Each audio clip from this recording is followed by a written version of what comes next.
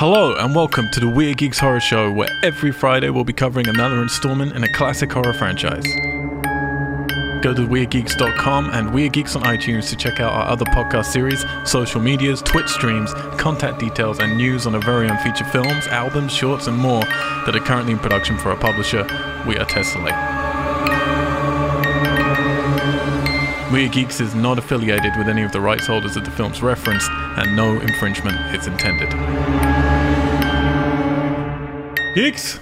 Geeks! Hello and welcome back to the Weird Geeks Horror Show, where every single Friday we take you through another installment in a classic horror retrospective franchise. I'm your host, Al White, and joining me throughout all of the Conjuring universe is Alexander Chard. Hello. And Shannon Hollander. Hi. Who is broken. Your chair, you have like a really tall chair that you sit in, and as you moved, I saw some of it looming behind you, and for a split second I was like, oh god damn it. Please. Oh yeah, because it does look like it does sort of look like the shape of a nun. A nun, yeah. God. Well, it's got like these two little holes behind it too, so it's like those could just be eyeball. Okay, great. Now I need a new fucking chair. Burn everything. If you're new to us, hello, welcome. Head on out to weirdgeeks.com. wearegeeks.com, where you can patch out to all of our social medias, and you can go via there or just by hitting iTunes or your podcast app on your phone, your BlackBerry, your pager, whatever you're using, to go back in time, listen to all of our old franchises. We've done nearly 15 now, I think. Is this our 15th? Something like that. Too many, arguably. 200. Although I will say this, I went back, I was a guest on a show which was talking about Friday the 13th Part 2. So I was like, cool, I'll go back and listen to our Friday the 13th Part 2 episode. Our first season, guys. Me, Justin, Katie, chatting through all the Jason movies. One of the reasons we started this show. I was at first shocked because looking at the running time on those podcasts is about 35 minutes. Which I was like, wait a second. We're always overly long. I appreciate we didn't get all the formatting till later. And then I listened to that show and, ooh, not good. Oh, yeah? Not good. Our first season, like, there's like zero energy from all three of us. Like, there's no formatting. We're not going through it properly. Like, it's just a complete mess. Look at how far you've come. Look at how far you've come. Look at this dream team you've assembled. I know. Exactly. Now we're like professionals. Yeah. One very scared girl, one very sexy mic operator, and then off. you. And then me. Somewhere in between trousers off and scared girl.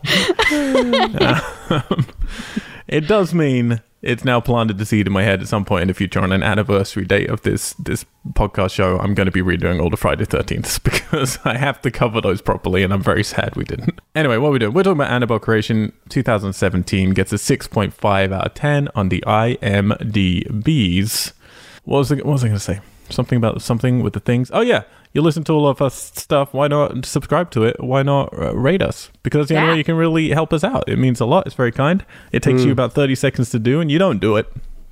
Yep. You listening right now. You don't do it. We know you're not doing it.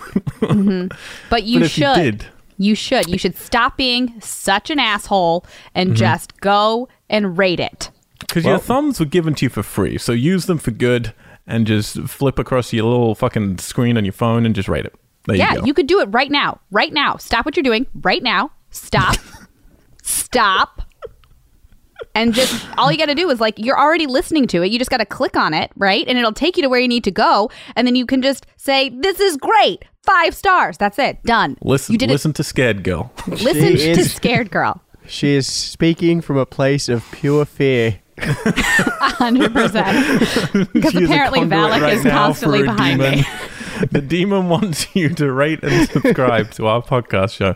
Because we're not going to do any patrons. We're not going to do any banner ads. And don't worry, we're not going to try and sell you any souls. Although you can take Shannon's, because I think she's just cast that one aside. It's happening. 2017, guys.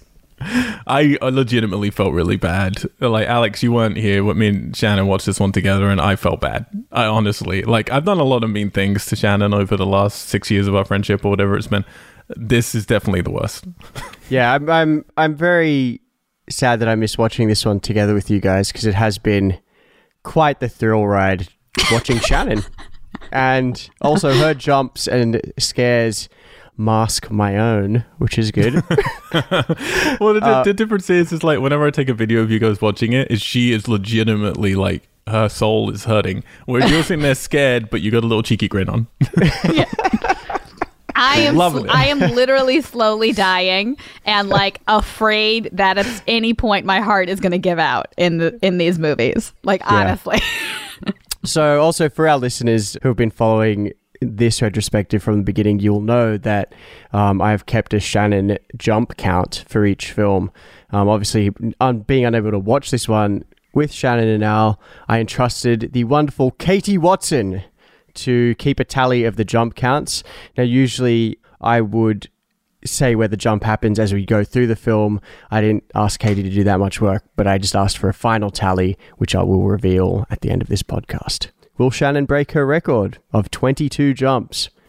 You'll have to wait and 22 was see. the highest. Well, and I do need to say, because Katie was doing it, and then at one point I said to her, what are we up to pretty early on in the film? Not to give Shannon a real insight, just like 20 minutes in. And Katie said an alarmingly low number, which I knew there'd been an extra 1 or 2 jumps in there for sure. So at that point, I started tallying it as well. And there was a slight discrepancy between me and Katie, but only by about 2 or 3. So And I went went with yours, Al. Well, I'm just aware of how you've been judging what a jump is. It doesn't have to be a physical out-of-the-seat jump. Yeah. It needs to be, a true knee-jerk exclamation. Yeah, because something within happened those, on screen. within the jumps, you will remember that some I labeled the mega scream. Yeah. They were Yes, like the There were- highly elevated jumps. But Not to give anything away, but there were a few mega screams in this, like to the point where I think Katie and Al were concerned about their neighbors. Yeah, no, quite legit. Katie was about to text her neighbor saying, "We're not killing anyone. Don't worry." Don't worry, we just have a very scared girl and we're breaking her. Yeah, exactly. Oh, so yeah, sorry, 2017, guys. We do The like to year look that at what was. the year exactly. It was a year. It was and pretty recent. Yeah. Pretty recent year. Yeah. Were you about to confirm it was a year? I was about to confirm it was a year, and a year of many, many blockbuster films, some of which Excellent. didn't even make the top 10. Wow. Oh my goodness. Well, Alex, can you guide us through, please, the top 10 worldwide box office hits? of Okay, 2017? so coming in at number 10, Wonder Woman. Heyo. We've said some words about that on our podcast. Maybe the biggest public fight we've ever had on our show. You go back to movies, what was it? Movies of the year, wasn't it? Show yeah. 2017. Me and Nate fell out, didn't talk for a few months. And now he's dead. Surprisingly, we've never seen him again. Yeah. I did kill him. Yeah. Yeah. After he texted me later to say I rewatched it and I think you're right, which was very annoying because we had a big argument. It was fun to witness. I was stoking You the fire the fucking whole were. time. Yeah. That sounds about right. That tracks. Coming in at number 9, Thor Ragnarok. What a film! And What and a film. Thor's coming in at number 9. It's made 854 million. So Wow. high numbers at this Which point. Endgame just passed domestically, not even worldwide. Wow. One of only 2 films to ever do that. Coming in at number Wow. 8, Guardians of the Galaxy Volume 2. I guess there's money in movies, guys. Yeah. Well, Yep. and also not. As I'm proving. Guardians 2, like, that's one of those films. Some people really prefer that to the first one. I can't be on board with that, but I do enjoy it as a fun, like, filler episode. Oh, I just, love Thor Ragnarok. No. Guardians 2. Oh, Guardians 2. Sorry. Ragnarok, yeah. Ragnarok's fantastic. It's the sore thumb in the MCU universe. Like, it doesn't gel with anything else that's happening. Did but I you fucking love it. say Thor thumb? Oh, God. It's too early. And it introduced us to Korg, which is all that really matters. Also, just for our DC fans and friends, Justice One. League came in at 14 with There you go, Craig. 657 million. Beat out 2 MCU films. Wow. Proof that DC know what they're doing. No, it came in at 14. I was just saying that Oh, it was shit. really low. Oh, okay. Oh, all right. That makes way No. more sense. Well, Yeah. Coming in at number 7, beating Justice League, is a Chinese film that I'd never heard of called Wolf Warrior 2. Yeah, that was a big film that year. Yeah, I didn't see it. 870 million. Yeah. Coming in at number 6, a film that I only saw recently. Watched it with Al after one of these podcasts, I think. Spider-Man Homecoming. Oh. Great movie. What a wonderful little film. Little And you film. enjoyed it, didn't you? Because you came to it after a lot of hype and after seeing Into the Spider-Verse, which I feel for most people might spoil any other And Spidey movie. also after seeing Endgame, so like seeing something like a Marvel film that felt really scaled back was a nice change. Coming number 5, the Jumanji remake, I guess. Yeah. Reboot. Jumanji: Welcome to the Reboot. Jungle. Okay, if Katie were here, she would say this is not a Jumanji film. But anyway. No. So that pulled in 962. So now, from 4 to 1, these next films all made over $1 billion. Wow. Goodness gracious. Coming in at number 4, Despicable Me 3. Yes. That fucking film. Yeah. It always makes money. Just over $1 billion.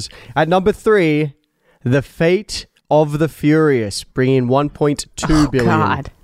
Can you fathom when that first one came out, the same year as Gone in 60 Seconds, that they'd still be going and making that much money? And now doing yeah. spin-offs. Yeah. Yeah. Well, Crazy and world. like Gone in 60 Seconds, I love that movie so much. Of course you do. Of And to course me, you it's do. like, I mean, Nick Cage, come on. Who Is would you Angelina rather Jolie have? in that one as well? Yes. Yes. Right. Nick Cage, Angelina Jolie versus Vin Diesel And Paul Walker. what? And Paul Walker, right? And Michelle Rodriguez. Michelle Rodriguez. That's right. And I will whatever take that Nick lead Cage lady and is. Angelina all day or day. I mean, I don't disagree in terms of acting skills, but what's the name? What's that actress who plays Jordana Brewster? Is that her name? Oh, That's yeah. right. Jordana Yep. Brewster. Ooh, she's not good. terrible. I Never once mind. saw her like in real life, and she's so incredibly thin that I was like worried. Like Just it give was her a donuts. windy day. Should I hold on to her? And it made there me she very goes, upset. floating off into the wind. Off. Coming in number Yeah. 2, Beauty and the Beast. Oh, Oh, yeah, man. this is the Emma Watson. Emma Watson and Teen oh Wolf. god, He looks like Teen Wolf, the wolf thing, beast. he does. Oh man, this fucking movie. It makes me angry.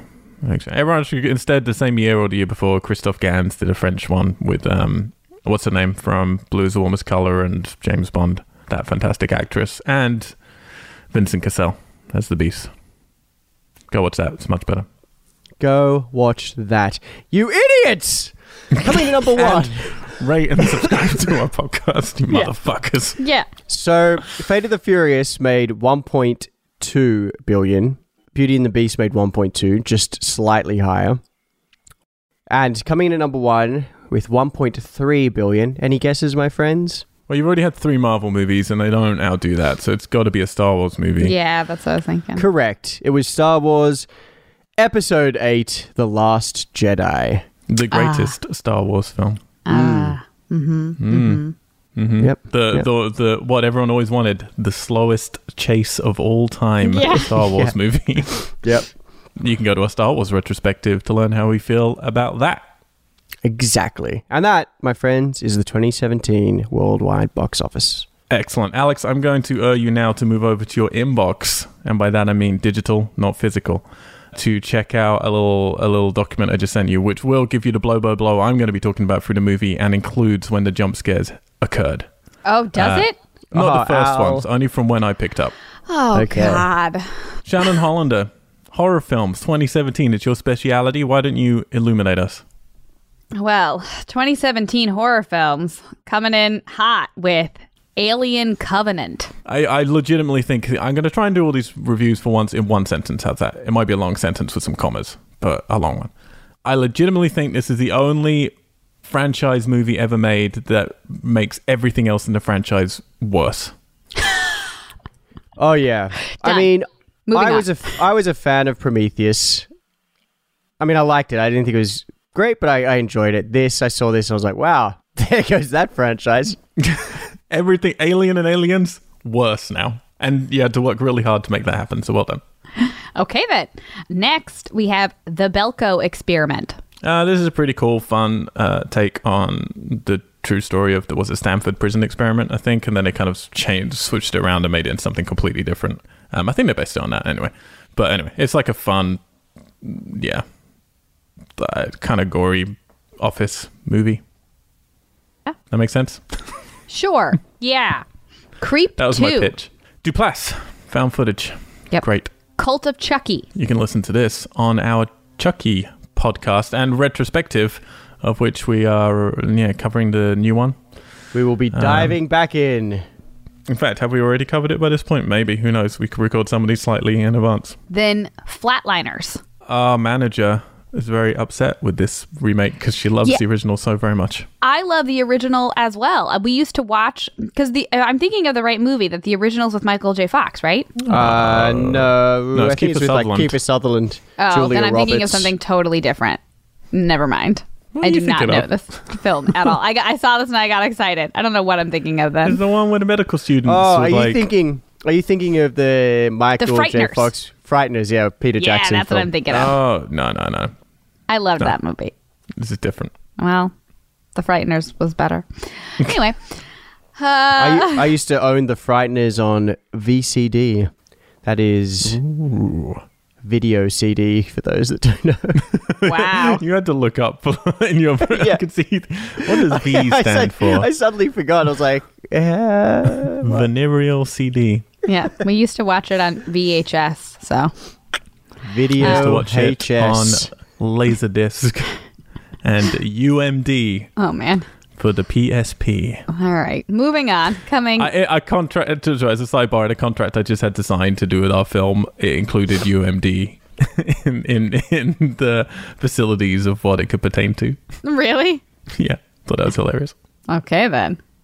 You'll be utilizing that, I'm sure. Yeah, absolutely. We're not going to do a Blu-ray Yeah. physical, but we'll do a fucking PSP UMD version. Yeah. Don't you worry about it, guys. Yeah. And then a film I have seen, Happy Death Day. You have seen that. Yeah, Did because you- how you was made that me one? watch it. I'll make you do anything, Shannon. Yeah, how was that one for you? That's a jumpy? That's a slasher. I mean, I definitely jumped, but whenever we were watching it at your Fright Fest, and I was like down in the front row, so I don't think I was drawing as much attention to myself, right? But you can And- only hear you. Yeah, and I don't remember that one being like that super scary. Nah, it's fine. Yeah. Baby masks. Yeah, baby masks, I'm okay with that. Babies don't scare me. I mean, they do, but not as murderers. Anyway, Get Out, Hey, babies which don't I have scare also me. seen this movie. Go ahead. I mean, it's great. The There sunken you go. place. There you go. Into it. It's great. It's the only thing I've ever liked. What's her face in? Michelle Williams? Is that what's her? No, not Michelle Williams. Not a girl's girl. Yeah. I don't know. She annoys me in most things, in all things, but I liked her in this one. And then It. Chapter 1. Chapter 2 Which- coming out soon. Yeah. Shannon loves the watched- clowns. So No. Even just like the trailer for this was, Al had us watch it before we watched Annabelle Creation because it was attached to the DVD. It had trailers, right? And even the trailer, I was like, nope, done. why haven't the Nah. Conjuring universe introduced clowns yet? You think that would be a thing they do? I bet it's coming. Are we going to talk about the new Annabelle trailer at some point? Let's get through this. Yeah, I like it. Jeepers Creepers 3. I'm moving on. Jeepers Creepers 3. We went to a whole bunch of us went to a Fathom Events, like single screening things that they do in LA for this movie, which I kind of regret doing because there's a lot of stuff to do with the director of this, which you don't necessarily want to support. I do admittedly enjoy the first two Jeepers Creepers films, even if you remove all ethical things about these movies and the director. I think the first two are pretty good. This third one's fucking abysmal. It's terrible. No, absolutely. Or like just gobsmackingly bad. Gotcha. Jigsaw. Alex, are we going to cover these? We will never, ever be covering the Saw series. Rightfully so. Leatherface. What if someone else in our group's like, hey, I want to do Saw? Are you just going to let them do it, Al? They can do what they want. Okay. I will not be affiliated with it. Yeah? Why do you hate the Saw series? Do you mean you personally, or are you going to detach the whole, like, the company as well is just not going to be... No, Okay, just me personally. My company will whore itself out to anything, but not me. Shannon, if you want to know why I do or don't like the Saw films, why don't you watch them? You do that show. Nope. All I know about the Saw films is that at one period, whenever they were like really big, and I think I was in high school, my brother and sister were watching them like in my dad's house, and I was like, nope, leaving, not a part of this. My sister literally held me down to make me watch a scene where someone dies, and I've been scarred for life ever since. Yeah, I have terrible siblings. Thanks, Chris. I'm going to stop feeling as bad now for the things that I do. Yeah. Thanks, Chris. Leatherface. We've covered this on Texas Chainsaw Massacre series. Listen to our thoughts there. Mother! With an exclamation point. Darren Aronofsky in one of the most split, critically split, publicly split. Well, I don't think the public was split. I think they mostly hated it. But yeah, very split movie, this one. Still haven't seen it. Yeah, me neither. For obvious reasons. You don't like Mothers? Yeah. They're the worst. All right. I do love Darren Aronofsky, though. Doesn't like Darren's. Doesn't like the Aronofskys. It played into, you see, one of my penchants, which is punctuation in a film title. Love it. I'll see anything that has some punctuation in it. Gotcha. Rings. Yeah, terrible. We'll be getting to these when we do the Ring series, but again, there's about 16 Ring films, so there's a lot to get through. God. And this will be waiting for us at the end, like a nice little treat. Ugh. I am out. The Ritual. You don't want to watch ostensibly the same movie again and again and again. I will watch the Japanese ones with you because I haven't seen any of those. You haven't seen any of them? No. Oh. And I've actually seen one of them. The first, maybe even the second American remakes. I mean, you appreciate when you say the Japanese ones, that basically, other than like a Korean remake they did, you've now named every single Ring film. They're all Japanese. So you're in for 14 out of the 16 movies. Shit. This is how he gets you. This is how he gets you. You're in. You heard it. Signed contract. No. If you're listening right now, you can take this opportunity to go and review the podcast and talk about how much you want Alex to be a part of the Ring series. Shannon, no. And Shannon as well. No. The Holy Trinity. Oh, goddamn. Okay. Anyway, moving on. The Ritual. This is a British horror film. It came out the year after in America on Netflix. It was one of those things where it goes, Netflix is the original. So no, it's not Netflix's. They just put it out. It really fucking pisses me off how they take ownership for other people's films. Yeah, that seems clear. I think this was good. I don't think it's amazing like some people thought, and I don't think it deserves the hatred some people give it. It's got a pretty cool ending. I can only assume that this next one is the best film on this list. Sharknado 5, Global Swarming. All right. I can tell you which actor that features because all of them feature her, Tara Reid. Oh, yeah. Yeah. Oh, how far the mighty haven't fallen. I mean, was she ever mighty? That's why I said haven't fallen. She's basically just sort of gone sideways. Does this one still have Ian Ziering? Sorry, what are you saying? Ian Ziering, the guy that was like... Yeah, he's in all of them too, right? Is he? I think so. Yeah. Probably. I generally haven't seen any of these at all. And I'm fine. Me. I think we watched James and I watched the first Sharknado at one point just because like that was a thing and we were just flabbergasted. Yeah, I'm good. Flabbergasted. I watched a lot of terrible shark movies in my life, and at that point I'd just gotten out of doing that. So if they had come out when I was in my early 20s, 100% I would have watched them all. But Gotcha. But I'm fine now. I'm fine. Next, Thelma. Thelma's lovely. We showed that last year at our Little Fright Fest event. It's Norwegian, is it? Or Swedish? I forgot now. I think it's Norwegian. It's a really lovely, beautiful sort of genre film. It's more comic booky than horror, but there are a couple of horror elements in it, and it's very sensitively shot and acted. It's really nice. Veronica. We've talked about this briefly. This is from one of the directors of Wreck, and it caused quite a stir when it came out originally, and then it went to Netflix, and people were like traumatized and throwing up and not able to get through it because it was meant to be the scariest thing of all time. It's absolutely not in any way whatsoever. Somehow they just hyped it to be that way. Don't know how. Why do they do that? Movie. Why every scary movie, it's so scary it makes you vomit? Why is that a thing? And why are you going to that? Well, you're in the minority, I'm afraid. It makes people want to go and see it. Anyway, Wish Upon. This is ghastly. It's a really bad, like, Wishmaster big budget movie. ghastly. Well, we You did it, heard guys. here. Based upon Al's reviews, I would say most of the horror films in 2017 kind of sucked. The fucking mismatch, though. You're reading through that, like, you got all types of things going on there. You got, like, reprisals of Saw. You got Jeepers Creepers coming back for no reason. You got, like, they're just stabbing in the dark with all these different types, because we were getting to the point that we're even in now. Before, really, I think, like, Hereditary, Get Out was in there, obviously. Us. Before we get in this sort of new dawn of slightly more art house, or whatever terminology you want to use, horror that has big budgets and that has some sort of social commentary going on in it. We were really lost because we'd come out of the found footage era, we'd come out of the spookies people were getting a bit fed up with. We didn't know where to go next.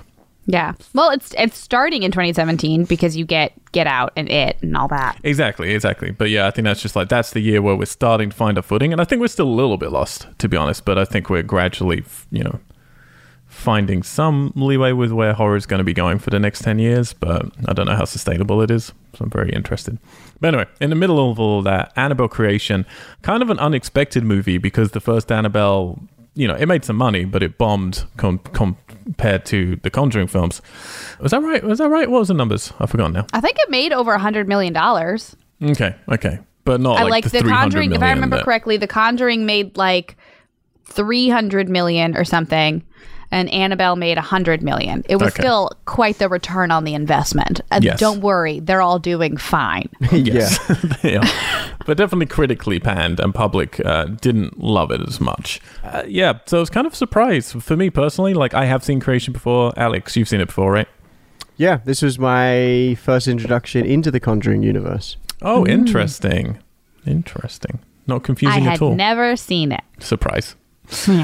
Yeah, it was a bit of a surprise that they were making this. I mean, I think they just quite wisely went with, look, the first one was a bit of a mistake, but Annabelle, is a cool character. We need to rectify what we've done. So, Alex, did you wanted to mention the Come Home trailer? Yeah, so that they released the second trailer today. I have not watched it, just so you know. Okay, so I just watched Shannon it. watched it. Shannon sent a message to our group saying, watched it, 2 jumps, which made me laugh very much. I thought that was great. Like, literally, I have an audition later, so I was getting ready for that and watching the trailer, and I had to put the curling iron down because I was afraid I was going to harm myself. Oh my God.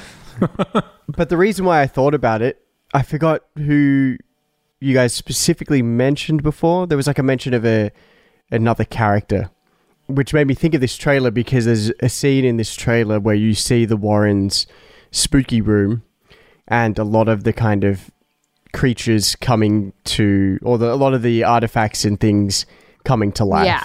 What we were talking about before of this being like the Endgame Avengers of the Conjuring series, that seems very clear. They're assembling all the spookies in that room. I think also they're showing a bunch from that room, and then it feels like it's also kind of a nod to like, here's some more potential spin-offs we can set up. Because in that trailer, they mentioned the ferryman and the whole like putting the coins on the dead's eyes when he takes them over the River Styx or whatever. And this trailer made me afraid feels like a huge nod to like, okay, we've got a huge sandbox here we're going to play with. Years and years of films to come, Shannon. Yeah, I know. That's why, like, I jumped on 2 levels, right? Like the jumpy outies that happened in the trailer got me, but then also like just the thought of this is the rest of my life. This is your life now. You're bonded. And then the other thing from the trailer, which Shannon and I were talking about a bit beforehand, was where is this movie set? Is it set directly before The Conjuring, but after Annabelle? Yeah, because is it when they bring? Because in the new trailer, you see the Warrens with Annabelle in their car and then putting her in the box in the room. But is that just like a little introduction, like bridging that gap? But then obviously they've got the young daughter, which you mentioned, Shannon. She seems younger, too young to be Conjuring 2 daughter, but potentially somewhere between them, Conjuring 1 or 2. So, but yeah, it could also jump forward at some point. Yeah. No, I don't think they have. I think they're pretty careful normally with that. And to be honest, I've been avoiding stuff because I watched that first trailer and that already showed me too much, to be honest. So it's like the new one, that's why I've kind of avoided it because I just don't want to. I feel like this one doesn't spoil much more than that last trailer. It feels very similar. That it plays the whole thing of like those two girls that are babysitting go in the room and kind of kick things off. Yeah. And which I think is a great setup. But. And even like with the whole sort of Avengers thing that we said it sort of sets up of like showing all the spookies, it doesn't show any of them directly. It's like a lot of shadows and silhouettes, but of very recognizable things from that room. Well, we'll get there, guys, in just a few short weeks. Nearly there. And I'm looking forward to it because normally when you do these series, you know at the end you're going to get into the dregs. And I feel this... my prediction for it is it's not necessarily going to be the best, but it could be the most fun. So I'm looking forward to it. And I think finally having those worlds overlap and bringing the Warrens into it and getting Patrick Wilson and Vera Farmiga, although we don't know how much of the film they're going to be in, I think is cool. And it makes it ostensibly The Conjuring 3, which is meant to be on next year, so very confusing. But anyway. Oh, God, I'm going to be doing this forever. So we should also mention very quickly, because I don't want to spend too long, we need to get in the movie, but they did do a contest with Annabelle Creation. Oh, yeah. Warner Brothers. Shanna got all these as a surprise before we watched the movie as well. It doesn't ever stop, guys. It doesn't ever stop. They did a competition where you could win basically like $100 and that you got to fly out to LA to meet the director of Annabelle Creation, who, to be honest, in the making ofs we were watching, seems like a lovely, lovely guy. I'd want to meet him just to hang out. Yeah, I want to be friends. Yeah, but however, probably not the most exciting thing for competition makers because you're not like getting a picture deal or anything. And it got in some trouble because I believe like Warner Brothers then own the properties or whatever that they're creating from the short film. There's a bunch of stuff which seemed a bit unethical with it. However, it did give us 5 competition winners, which were 2 minutes each, tackling different things. We all watched them. I'm just going to mention them one by one. If you got anything quick to say about them, feel free to jump in. And then I think we should like just say which one we think is our personal favorite one. Shannon, obviously, is going to find it hard to pick since she loved them all. Clearly. We have from Mexico, What's Wrong with Mom? This one's a single shot. Yeah. Mm-hmm. Some cool little... I like this one. Cool little camera tricks they use with the mum disappearing. Some cool little practical effects with the cross spinning. Yeah. Mm-hmm. Single shot. It was great. I loved that it was that simple. And they mentioned the Warrens, which you're like, we're going to get a cameo? Or what? I know. I was like, Patrick Wilson? Is he showing up? You're just going to see his thighs as he walks by. Yeah. Yeah, that's all right. That's really cool. I mean, it's very tricky to build tension over the 2 minutes, in these things. So I think that was one of the better ones. Then from Colombia, we had Almas Inocentes. This is the one where you've basically got these kids like breaking into a house with torches and some spooky things happen. This one felt pretty messy to me, to be honest. Very dark. It did. Yeah. Still made me jump. I felt like they were all structurally sound, if that makes sense. Yeah. Like people's directions were all in the right place, but yeah, this one was a bit messy. Yeah, and then the ending's just this sort of slow-mo shot of a kid screaming, and I'm like, meh. And then from the UK, we have The Confession. Atrocious acting. Oh, really bad. It's so bad. As a voice teacher, I was like, bitch, we need to hear you. I think that's also a post-production problem because I think there was a time limit of like 78 hours or something. I mean, I know a lot of these had to be cranked out very quickly, and they definitely didn't finesse the sound in the post for this film. Mm-hmm. But it's essentially just an excuse for them to have a couple of shots with like the sort of long-fingered black demon, essentially. Yeah, I appreciated the effort that went into that, and they're kind of going and Conjuring 2 sort of feel, like the way they had the room and all that sort of stuff. And yeah. I just couldn't get over the acting in that one. Yeah, it's real bad.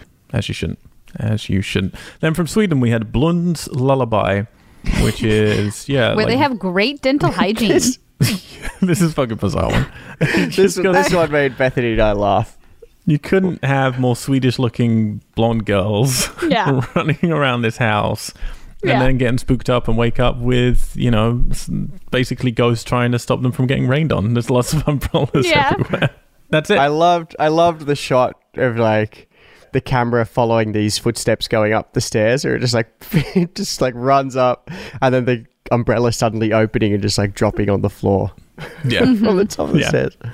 I think it could be creepy in the right context for like a bigger movie, you know, but like, and I love that Sweden didn't go for, oh, we need like, let's rip off everything that's already in The Conjuring or big effects or anything. It's just something simple, I think is a nice, noble way to do it.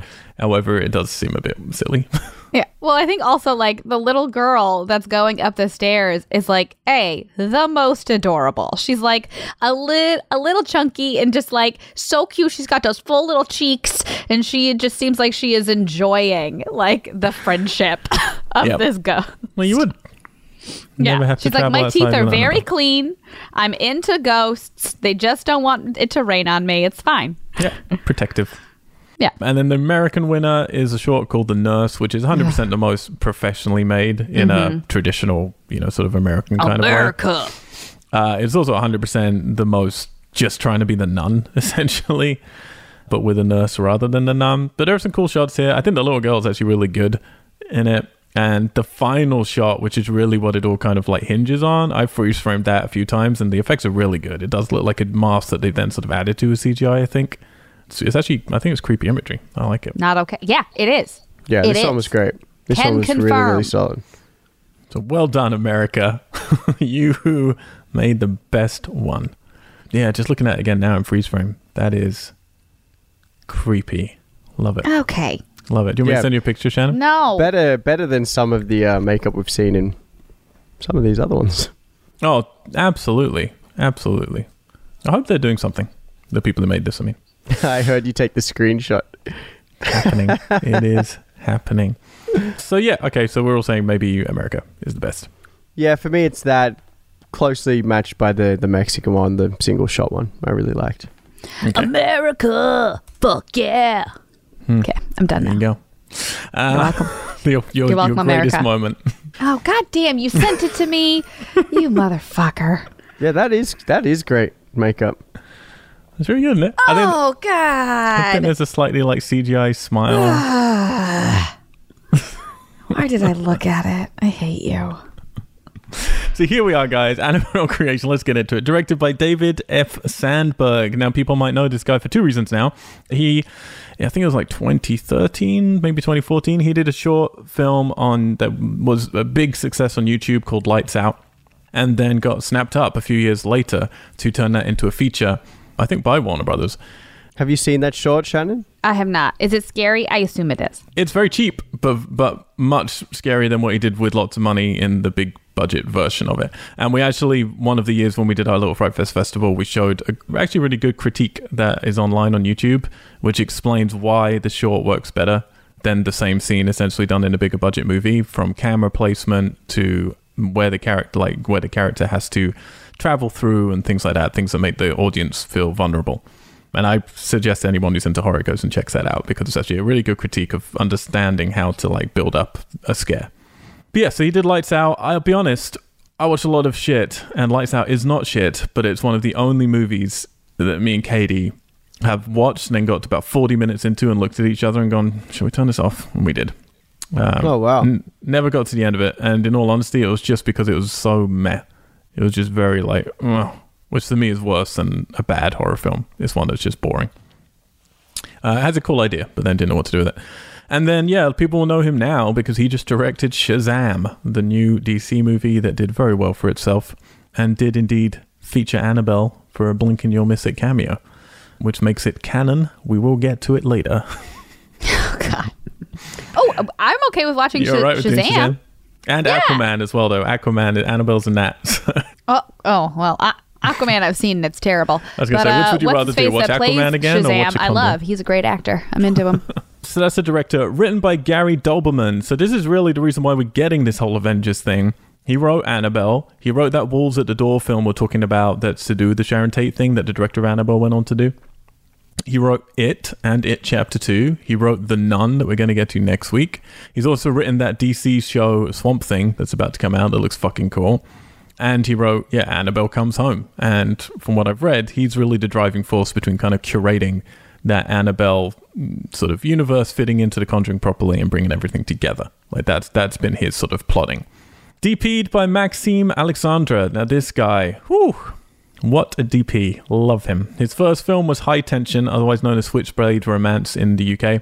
One of my top 5 horror films of all time. He would go on to work with Alexandra Aja for The Hills Have Eyes, the Alexandra Aja produced film P.T. He did Maniac remake with Elijah Wood, which is fantastic. Unfortunately, he did do the Silent Hill sequel, Revelation, but it does look nice. And he will be also DPing The Nun next week. And he DP'd Shazam as well. And the upcoming alligator movie from Alexandra Aja, Cruel, which looks fucking great. And I'm excited for that one. I've got a friend who's seen it already and said it was excellent. Music. Benjamin Wolfish. Now, this guy's interesting because he did do Lights Out. He did do Blade Runner 2049. He also did Shazam and Hellboy. But weirdly, because we talked about him sort of last week, he did the music for that BBC version of The Conjuring 2, The Enfield Haunting, which came out before The Conjuring 2. Ooh. Which I feel is maybe circumstantial because he was on Lights Out. I don't know. It's weird. Starring Lulu Wilson as Linda. She's been in Ouija, Origin of Evil. She's been in Sharp Objects and The Haunting of Hill House. Talitha Bateman as Janice. She's in The Fifth Wave, Geostorm, and Love, Simon. Anthony LaPaglia as Samuel Mullins, who's in So I Married an Axe Murderer, Lantana, Frasier, and Empire Records. There you go. My The whole way favorite. through the movie, Shannon just kept saying, "Can we just watch Empire Records instead?" Yeah, I love Empire Records. So do I. Samara Lee as Bee, named after Samara from The Ring. I know. Foxcatcher Whenever I and The saw Last that Witch name Hunter. pop up as like starring it, I was like, what the fuck? I got very concerned. Miranda Otto as Esther Mullins. She was in What Lies Beneath, The Lord of the Rings, War of the Worlds, Homeland, and the new Sabrina show. And Stephanie Siegman as the sexy sister Charlotte. She's in Spectre, Narcos, and SWAT. Budgeted at $15 million, so we're staying in that kind of region again, getting back up there. Box office, guys, $306.5 million. Whoo! So we're in the Conjuring numbers again. This one did well. Mm-hmm. So Warner Brothers approached Sandberg to direct because they had seen him during the post-production of Lights Out. They were really loving what they saw. So even before Lights Out came out, they were like, you should come and do this creation film. And he didn't want to because he hates sequels. So they had to really convince him that this is its own film. Obviously, because of the script, they have like their own way of doing it, but they were going to let him, guide it his own way as well. And it would be a standalone prequel that would tie in, but it wouldn't have major obligations to, really feed too much into the other films. So yeah, he came on board. Filming began on June 27th, 2016 at Warner Brothers Studios Burbank, finished on August the 15th. They used the exterior of the farmhouse as the one used as Dolores' home in Westworld, season 1. Oh, is it? Yeah. Oh. There you go. And the director doesn't believe in ghosts or demons, but the actress Stephanie Siegman, who played Sister Charlotte, had heard that they blessed the set for Conjuring 2, so she asked for the set to be blessed. So they did actually still get things sanctified. Good, I like her. Stop it. Stop it. Stop it. Stop it. Wise woman. Yeah, and that's about it. I mean, it's just a movie, and they made it, basically. Like, there's not a lot to get into. There's a couple of little facts at the end. One of the longer ones as well. So we're gonna try and get into this. We open on a doll maker building Annabelle. We open on an eyeball. Let's be clear. Already I was like, ugh. Yeah, I watched this with Bethany, and the first thing she said was that she felt immediately less scared knowing that the real doll was a Raggedy Ann doll. Absolutely. No, completely. And I was like, and then we sort of spoke for briefly, and I was like, yeah, that's why I've detached myself completely from the true story raw inside now. Oh yeah, just to be clear, we started this show franchise stuff with the in real life section. There'll be no in real life section here. These are all lies, other than maybe one name at the end, which we'll get to, but that's about it. And I'm immediately at ease because I don't really get scared as much, at least with a couple of exceptions, with period pieces. They just don't do it for me in the same way. And normally they put me off a bit because I feel, okay, everyone's going to be acting in a certain way because they think they're in a period film. And horror films don't normally make great period films. Whereas at this point, Al had made me watch the shorts ahead of time, and I had already been like jumping and scared, so I knew this was gonna be bad. Like, oh, I'm not numb yet. God damn. Yeah, 100%. I had had a very long day. I thought for sure this is gonna be the movie that I was like, just gonna be chill through. It was gonna be fine. I was so tired. It was like, everything's gonna be fine. No. Everything is not going to be fine. We're with spoilers. Mr. Mullins. He runs a toy company building dolls, and he's making the first of a limited edition run of 100 of the Annabelle doll. Things are going to get a little complicated here because we are going to have multiple people at one point named the same thing, so I'm going to try and always say the doll. I've got to say, this whole beginning is fine. It's kind of got a weird, almost Freddy Krueger sort of style thing to it, where he's like making things. But it's not that scary. Yeah, but it feels a little like fucked up. Like I wrote, like we're in fucked up Geppetto's workshop here, you know? Yeah. Fucked up Geppetto's. I like that. Yeah, so he was setting up a whole bunch of stuff. There's some good storytelling here. He's going to go on a He's going to go... Sorry, I just had that image of the fucking nurse pop up again. Oh, God. He's going to go on a trail of some little paper notes which are left out, which are akin to the notes that Annabelle's been leaving in the other movies, which is meant to be based on, truth of the Warren said this happened to the people that Annabelle was haunting. Find me. And he's living like out in the middle of... I mean, for people who don't know America, these kind of areas are hard to describe because they're not exactly desert, but they're very, deserted. Yeah. But it looks like... Remote? I don't even know. Like out in... Yeah, remote parts of California or Arizona where you're going to have greenery, but it's also quite deserty. Dry shrubbery. You look so pleased. Really big fucking house. So, like, dolls apparently do good money. Yeah. Which is a recurring theme, I think, in this film. It's like everyone makes bank because they're all living in crazy big houses. Other than the British people who are living in a decaying nightmare. Right. Yeah. So he's the father, there's a mother, and then they have a kid that they're just calling B. Are any of us conned by this at all at any point? No. I mean, at one point I was confused because I was like, this girl has to be Annabelle. And I was like, they just keep calling her B and B is not. I don't know. I was like, this is dumb. You might as well just call her Annabelle from the beginning. No, exactly. They try and do a minor reveal of it later on. You're like, come on. No one didn't think. Yeah, so she's sick in some way. They never really say what. But yeah, she's got some form of illness. And we're setting up some other stuff. Like when she goes to sleep, she likes to have her little kid record player on, which is playing like one song, which then can give some creepies later. Yeah, as soon as they did that, you're like, that's no doubt a setup for later.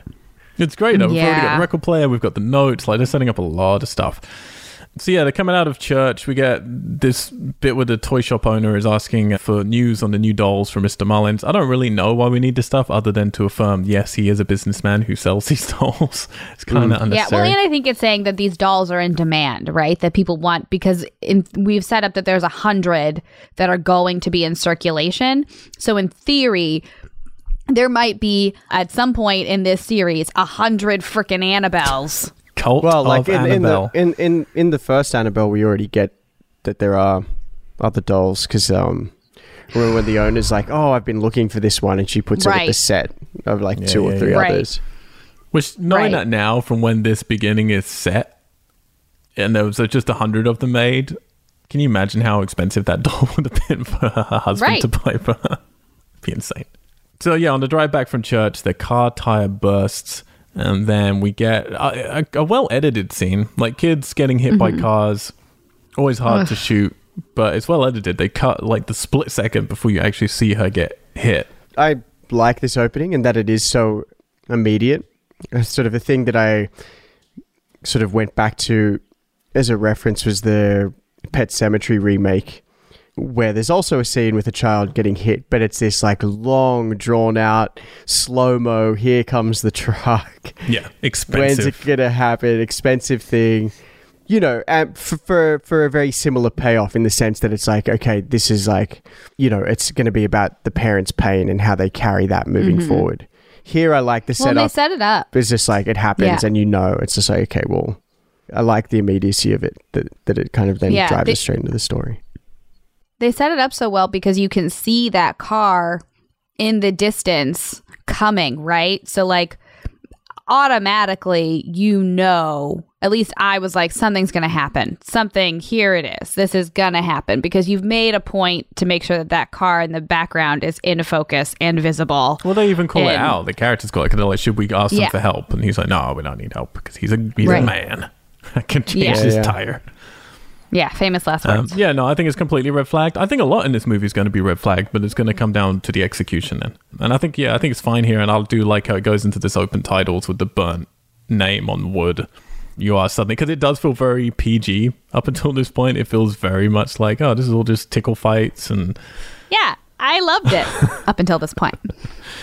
And then we're going to jump 12 years later. So, Shannon, this is your first time with it. Were you expecting us just to stay with the family? Were you surprised that they were going to like get new protagonists come in? Ish. I mean, I expected there to be some sort of jump maybe in time, but I didn't expect it to come so early, right? I thought we were going to see the aftermath of that in a way that shows us Annabelle becoming Annabelle, right? And then jump to see like her wreaking havoc on someone else. Yeah. But yeah, we're going to ostensibly skip by a whole another movie that they could have made. Yeah. Basically. Yeah. I'm sure they will at some point. Yeah. Annabelle creation. I just want to say, Alex, I've seen your dear wife walk by maybe 3 times behind you, and every time she's wearing different clothes. She just got back from the gym, I think. There you go. Overachiever. So yeah, we got a bus coming here from St. Eustace Home for Girls. We've got like a father. We've got what do you call him? Is she a nun? Yeah, she's a nun. Yeah, she's a nun. She's a hot nun. She is a ridiculously stupid lady, and Katie gets really annoyed with this stuff. Whenever you get hot nuns with all of their lip balm on and all that shit. Yeah, her makeup was done so well. Yes. And then we're introduced to 6 kids, but only 2 of them really matter. 2 others sort of matter, and 2 might as well not been on the bus to begin with. Yeah. Yep. Yeah. The 2 girls that do matter are Linda, who's the little one, and then a slightly older blonde girl called Janice, or just called Jan quite a lot, isn't she? Yeah, she's just called Jan Janice. quite a lot. So they're going to set them both up as leads, but they're going to set Jan up more as the lead, and then do a little bit of subversion with that later. Yeah, and they're kind of making this bond, like they love each other and don't want to go anywhere, and they're both hoping to be adopted, but they only want to be adopted together and all this stuff. So they're like sisterly sisters. And everyone else, for some completely unknown reason, ostracizes them. I don't know if it's to do with the fact the older girl is meant to have a form of polio, and she's got this like bad leg, so she can't walk properly. I don't know if that's the reason why, but everyone's just really mean to these 2 girls. Yeah, they are. Which is strange, because not even age thing, because the other girls are really young. Yeah. Because you got basically like the 2 older ones who look, too old, I feel, to be orphans. Right? Yeah. Yeah. Because they look like they're 16, they look over 17. Yeah, or 18, well, they I look guess. like they're 20-year-olds playing 17-year-olds, I think. Yeah. Right. And they... And in this era, because we should state, whereabouts are we? We're in... 40-something. 43, I think. Yeah. Like, this is an era where if you're a 17-year-old girl, you're probably getting married, to be honest. Like, it's not... It's... I don't know. It feels strange. Like, no one's going to adopt you when you're 17. Right. They're going to take you home. Right. It's strange. Anyway, the priest who's driving, which I was expecting the first time I saw this, I thought it was going to be that priest from... Which one is it? The first Annabelle. Yes. The first Annabelle? Yeah. Yeah. Like a younger version. Yeah. Yeah. There'll be like a cool young version of him with the cool sexy nun, and they'll be flirting all the time, but no. Yeah, he's warning them as he drops them off at the big old house. Don't be alarmed if you don't see Mrs. Mullins much. She's got a condition. She was in an accident many years ago, which I think is cool because we've seen an accident, but it didn't involve her. So then you're like, oh, what else happened? Yeah, I was definitely thrown by that to begin with. I was like, what? Huh? Was she hit too? I don't understand. I like it. And then we're going to get the staple for the series, a single shot as we move through the house, which I'm interested if the director here was just smart enough to watch the others and go, oh, this is what works, or if this was like a producer mandate of saying, no, this is how you need to set up. Well, it even does that upside down camera turn too, right? That is also like a thing that they repeat over and over again. Yeah, I like this sort of contextual mapping that they do. Just to set, like, it just feels like it sets up the playground immediately for the audience. So you kind of know, like, where the spooky rooms are, where the shadows are.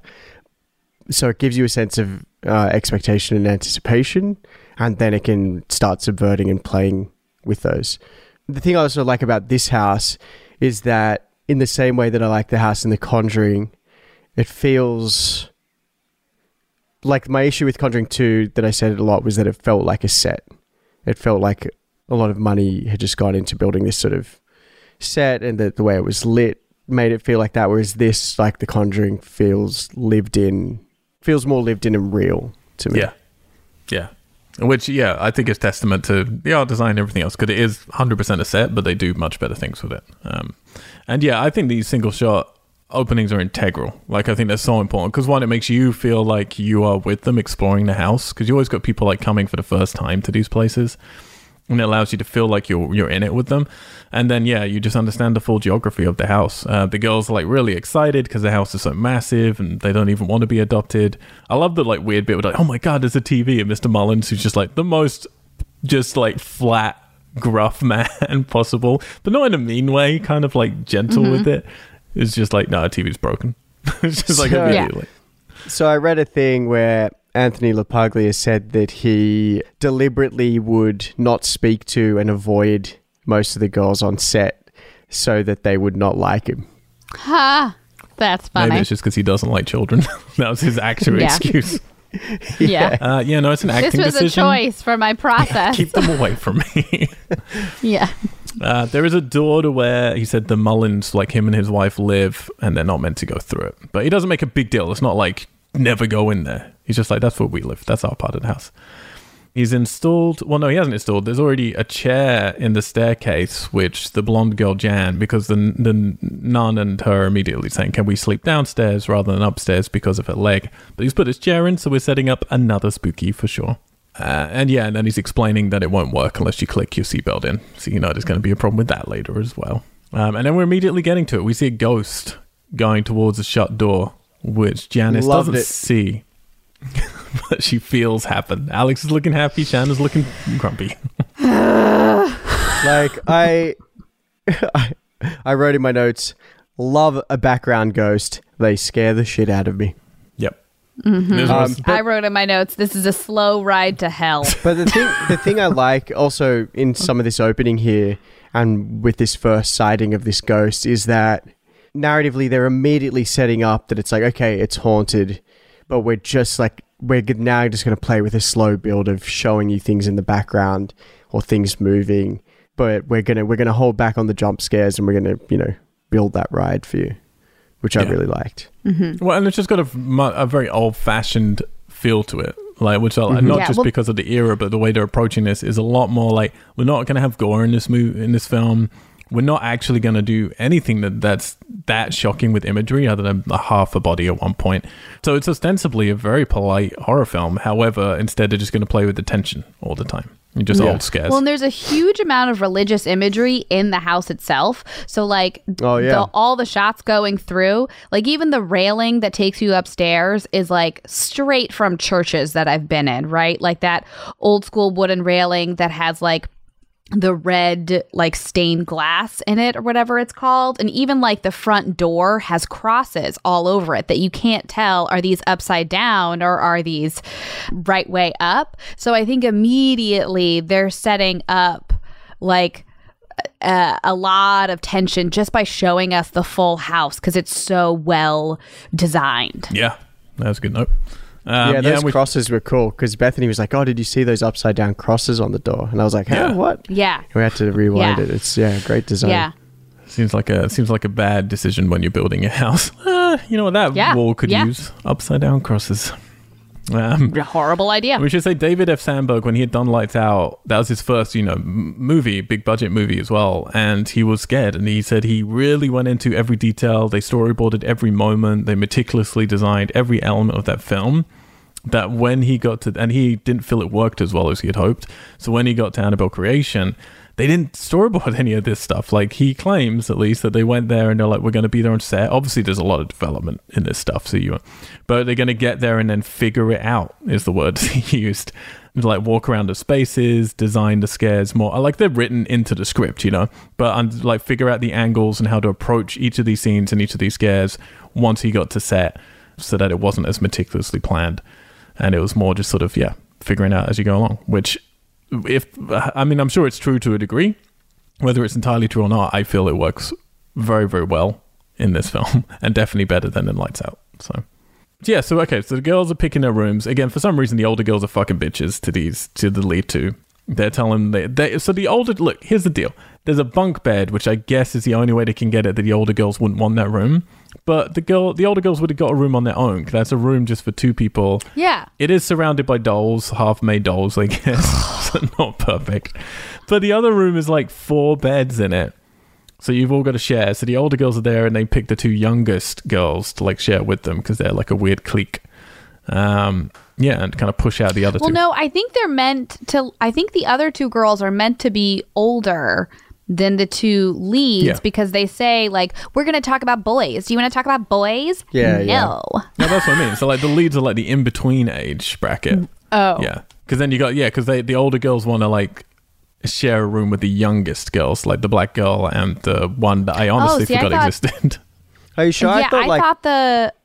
Yeah, I thought those girls were older. No way. No, they're definitely younger.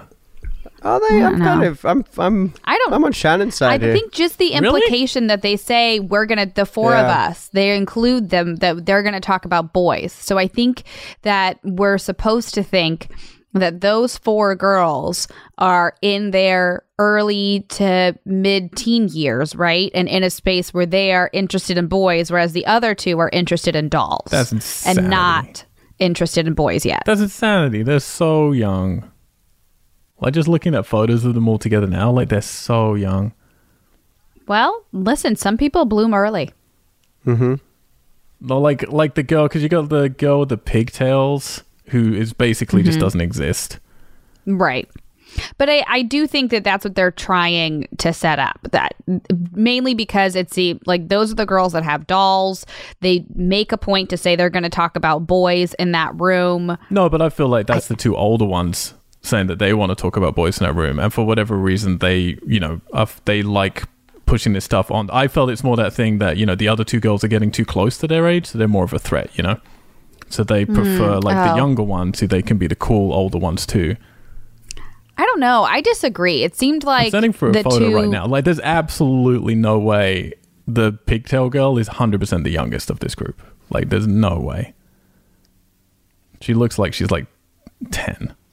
Oh, here comes the image. Oh, yeah.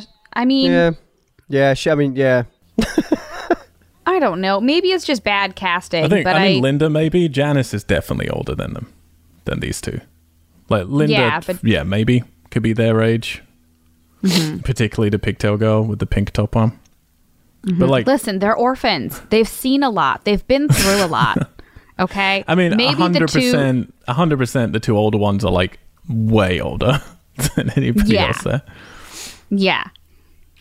I kind of think just in general, that's bad casting. Yeah. Well, and just I mean, I guess casting. like Janice is disabled, so she's immediately ostracized anyway. And then Linda still likes playing with toys and dolls, regardless of her, even if she is slightly older or not. That's made her also kind of get pushed to the fringes. Yeah, fair enough. Yeah, maybe pigtail girl. She's just an early bloomer. She's into boys. She's like, dolls. Oh, he needs dolls. Whatever. Give me that dick. That's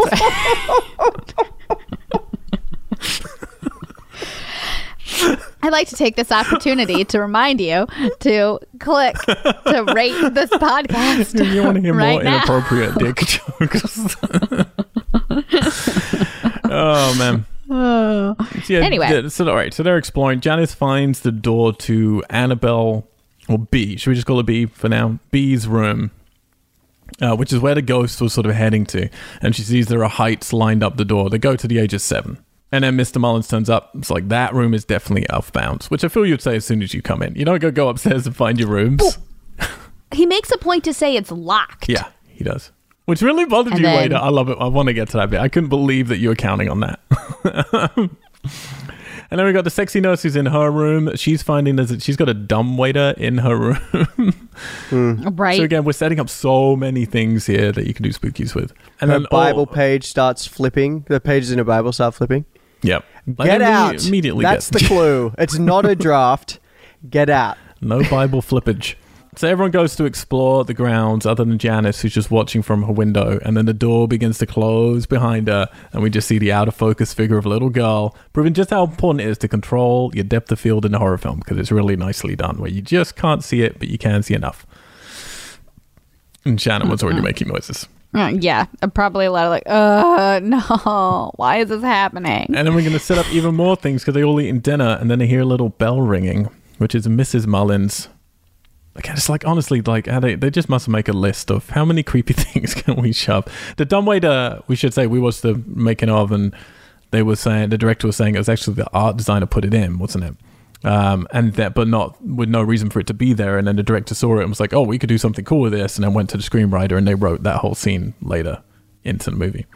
Interesting. Yeah, that scene where they're at dinner and the bell rings, and I think Hot Nun, and goes to tend. Oh no, does she do it or does Mr. Mullins get up?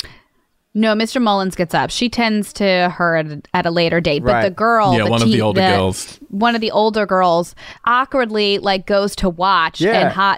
and Hot Nun isn't like, mind your own business, right? Yeah. She goes. Hot Nun's just like, yeah, go sneak and look inside the room. She goes to watch and stands there, and we're like, we have a close up of her almost crying as she's watching. Yeah. Which I Yeah. thought was really, really strange. Yeah, it is strange. Yeah, it They was. definitely try and make it that you're meant to be scared of Mrs. Mullins in this, but Right. without really giving us a good reason other than, sure, it'd be creepy. Yeah. Like, I get that would be a creepy place if you just moved in there. It's a bunch of kids. That room seems a bit weird and you don't know why you can't see her and stuff.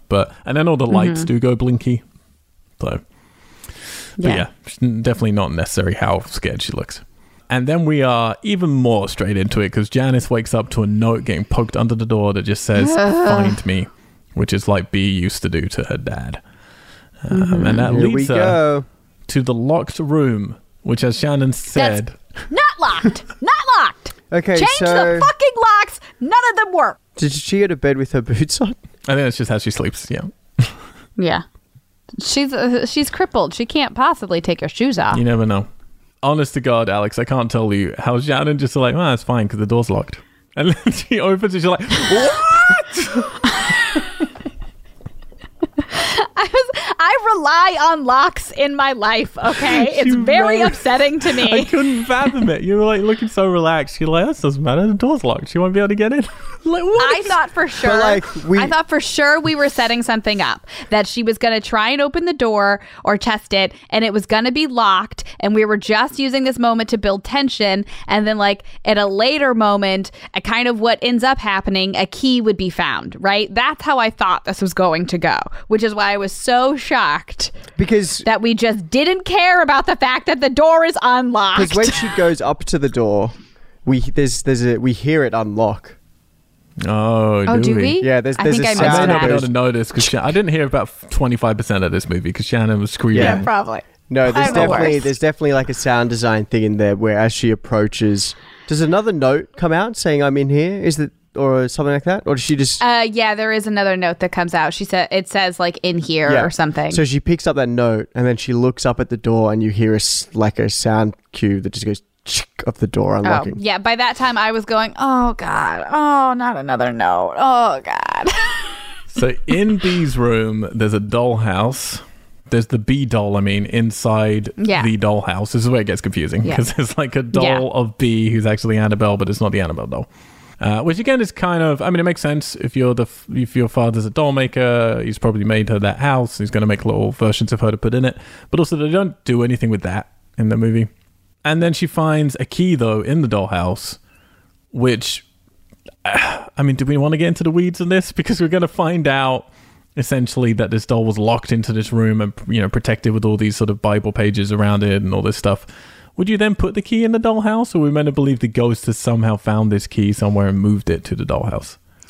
I feel like we're meant to believe that dollhouse has its own like like the ghost has put the key there is what I think. I wish they had done more with the dollhouse because I feel like, especially with there being a bee like doll in there, you could have done cool stuff of like someone knowing exactly where that ghost is by like, you know what I mean? Do like a Harry Potter map thing where when you look in there and suddenly the bee dolls like move to somewhere else and then she turns around again and the bee dolls move to somewhere else inside that dollhouse and she's standing right behind where you are standing or something like that. Yeah. And then I think that helps with the key stuff too, because there's like an idea that like the doll would have like put it in that. You know what I mean? I do know what you mean, Shannon. I do know what you mean.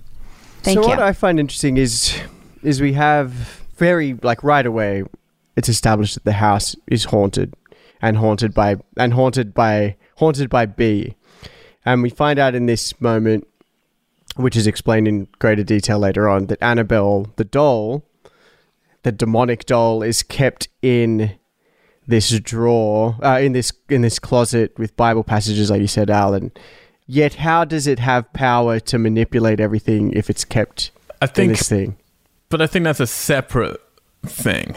Is it? Is it too like? I think we're gonna have to. Well, when we get to it, when they explain it, let's get into it then a bit more. Because I'm with you. I hear what you're saying. I think we'll need to go through it as they give us that information at the end to see does this make sense or not. Because at the moment, at least, it's operating as a separate thing. The dolls there, the bee ghost is like potentially at this point a good bee ghost. But then why the bee ghost would be wanting to lead her to get the key to open it, I don't know. Mm-hmm. Well, and we also set up something with there being increments of 12 years that comes later that I don't know if like the ghost is back because it's been 12 years, but who knows? But why? Yeah, but I don't know why 12 years. It's not like she was even 12. She was 7, it says on the door anyway, she was 7. I think that's the top height. Yeah. Whatever. I don't know. They hate 12-year-olds? So yeah, Janice sees this room, obviously freaks out because there's a fucking chair with a spooky doll sitting on it. And so she closes the door and locks it again, but then the door reopens, proving to Shannon locks mean nothing. And then my unlocks locks again. work. For anyone that is listening, my locks fucking work. So she throws a blanket over Annabelle, which... Oh, yes, here we go. Shannon starts saying, you just made it worse. And then she goes to stands and looks out the window, sees Mr. Mullins, who's off in like his toy shed or whatever the fuck he's doing, who then sees her in the room and then doesn't comment on it later. It does nothing. It's very weird. He seems to see her in the room, but maybe he thinks he's seeing Annabelle in the room, like his daughter. He's seeing B in the room or something. I don't know. He comes running in, and then when she turns around, there's a sheet. Oh, wait, no. He doesn't come running in. No, he doesn't come running in. He sees it. No, not into the room. Walking. Yeah. But he like looks up and then looks like he hastens his pace like after looking up, but then just never appears. It's just weird. Yeah. Yeah, I thought for sure he's coming in to the room and this is how we're going to get out of this moment, right? But no. But instead we have an awesome fucking moment as with her back turned to it. Because again, you've seen the sheet go over her. You know how small Annabelle is on the chair. And then suddenly the length of the sheet becomes how big Annabelle can be.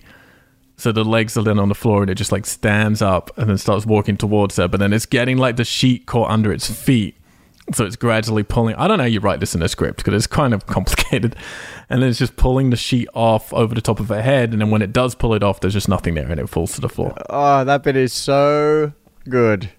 It is so good. Love it. And it, like they've really just, honestly, they're going for it really early on. And again, it's simple, old-fashioned spookies. It's nothing like nasty or violent. It's something that's almost any age could watch these kind of things. But it's just because of the build, it is scary. No. You loving it, Shannon? No. And now's where we get introduced to the well. Another thing toy for them to play with. Where I think they're going to like basically do a Ring remake in here as well. And then, the next day, the kids are like hanging out, seeing the well. They tell Linda to go hide because basically they want her to fuck off so they can all hang out and talk about that dick, as Shannon so eloquently put it. Yeah. But then they don't go look for her for a bit. They do eventually, but they're like, whatever. So she goes running off to hide. At the same time, Janice is confessing to the sexy nun that she broke into this room. It's very weird. Every now and then, just the images just keep popping up on my feed of the nurse. It really wants me to keep looking at it. I'm freaking out. So she's confessing what she did, but wait, you and Katie are watching this. You've both had some extensive Jesus knowledge. Yeah. Can nuns take She's confession? not letting her confess at all. This is not how confession goes in any way, shape, or form. At all. At all. And also, a nun is not allowed to take confession. Just a priest. So, this is all bullshit. Bullshit. Which is also bullshit, is the fact that women aren't allowed to take confession. But, yeah, okay. So it doesn't really work, but whatever. And then this terrible moment, maybe the worst acting in the film, I think, is when Linda puts her head in the room, scans the room from left to right while they're sitting right in the middle of it, and then looking for a hiding place, and then she suddenly sees them in the middle. It's so bad. It's like, oh. It's so hey guys. stupid. I don't even know. I don't know what the point of that is. I know. It's so stupid. Is it as stupid as what she does next, which is decide, I'm going to hide under the stairs? I have no words. I have no words. Just the spiders. It's insane. There's cobwebs everywhere. Yeah. Well, because you see the cobwebs and things like that as she's opening up the door to the stairs. There is no way, like a 10-year-old child is going, you take one look at those spider webs and you go, no, I'll find someplace else. The other kids find a scarecrow, setting up another spooky for later. Great sunken eyes. I love those sunken eyes. So good. With, I'm getting that name smelled up. With, no, not Janet. Is it Janet? Yeah. No, Janice. Janice. Sorry, which one?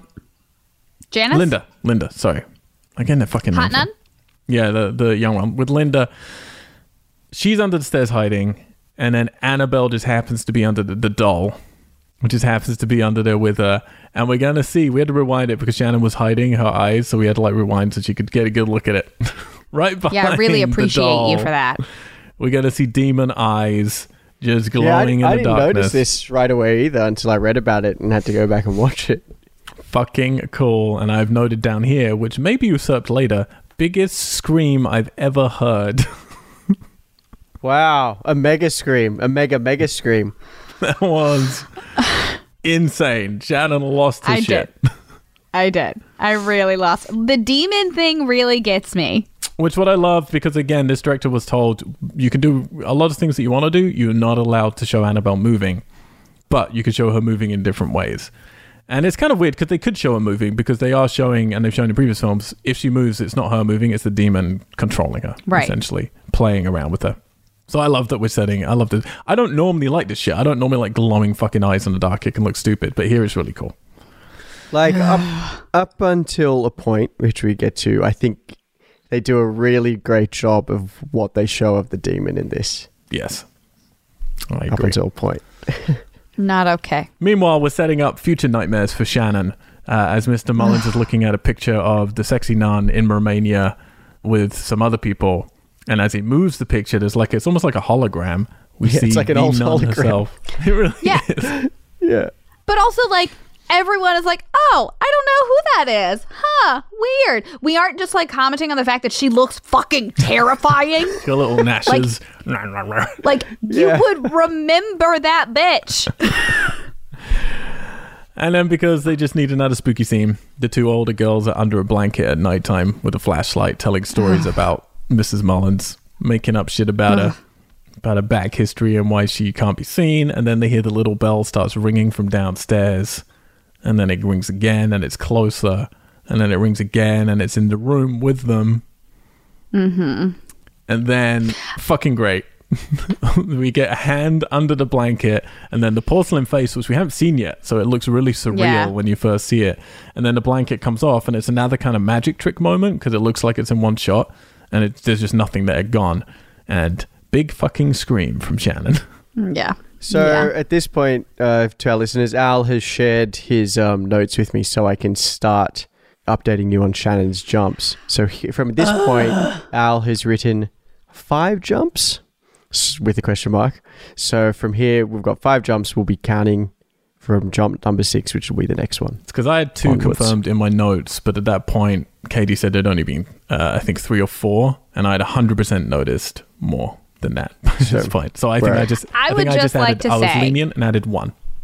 We're at 5 jumps. I'd had a very long day. I was very tired.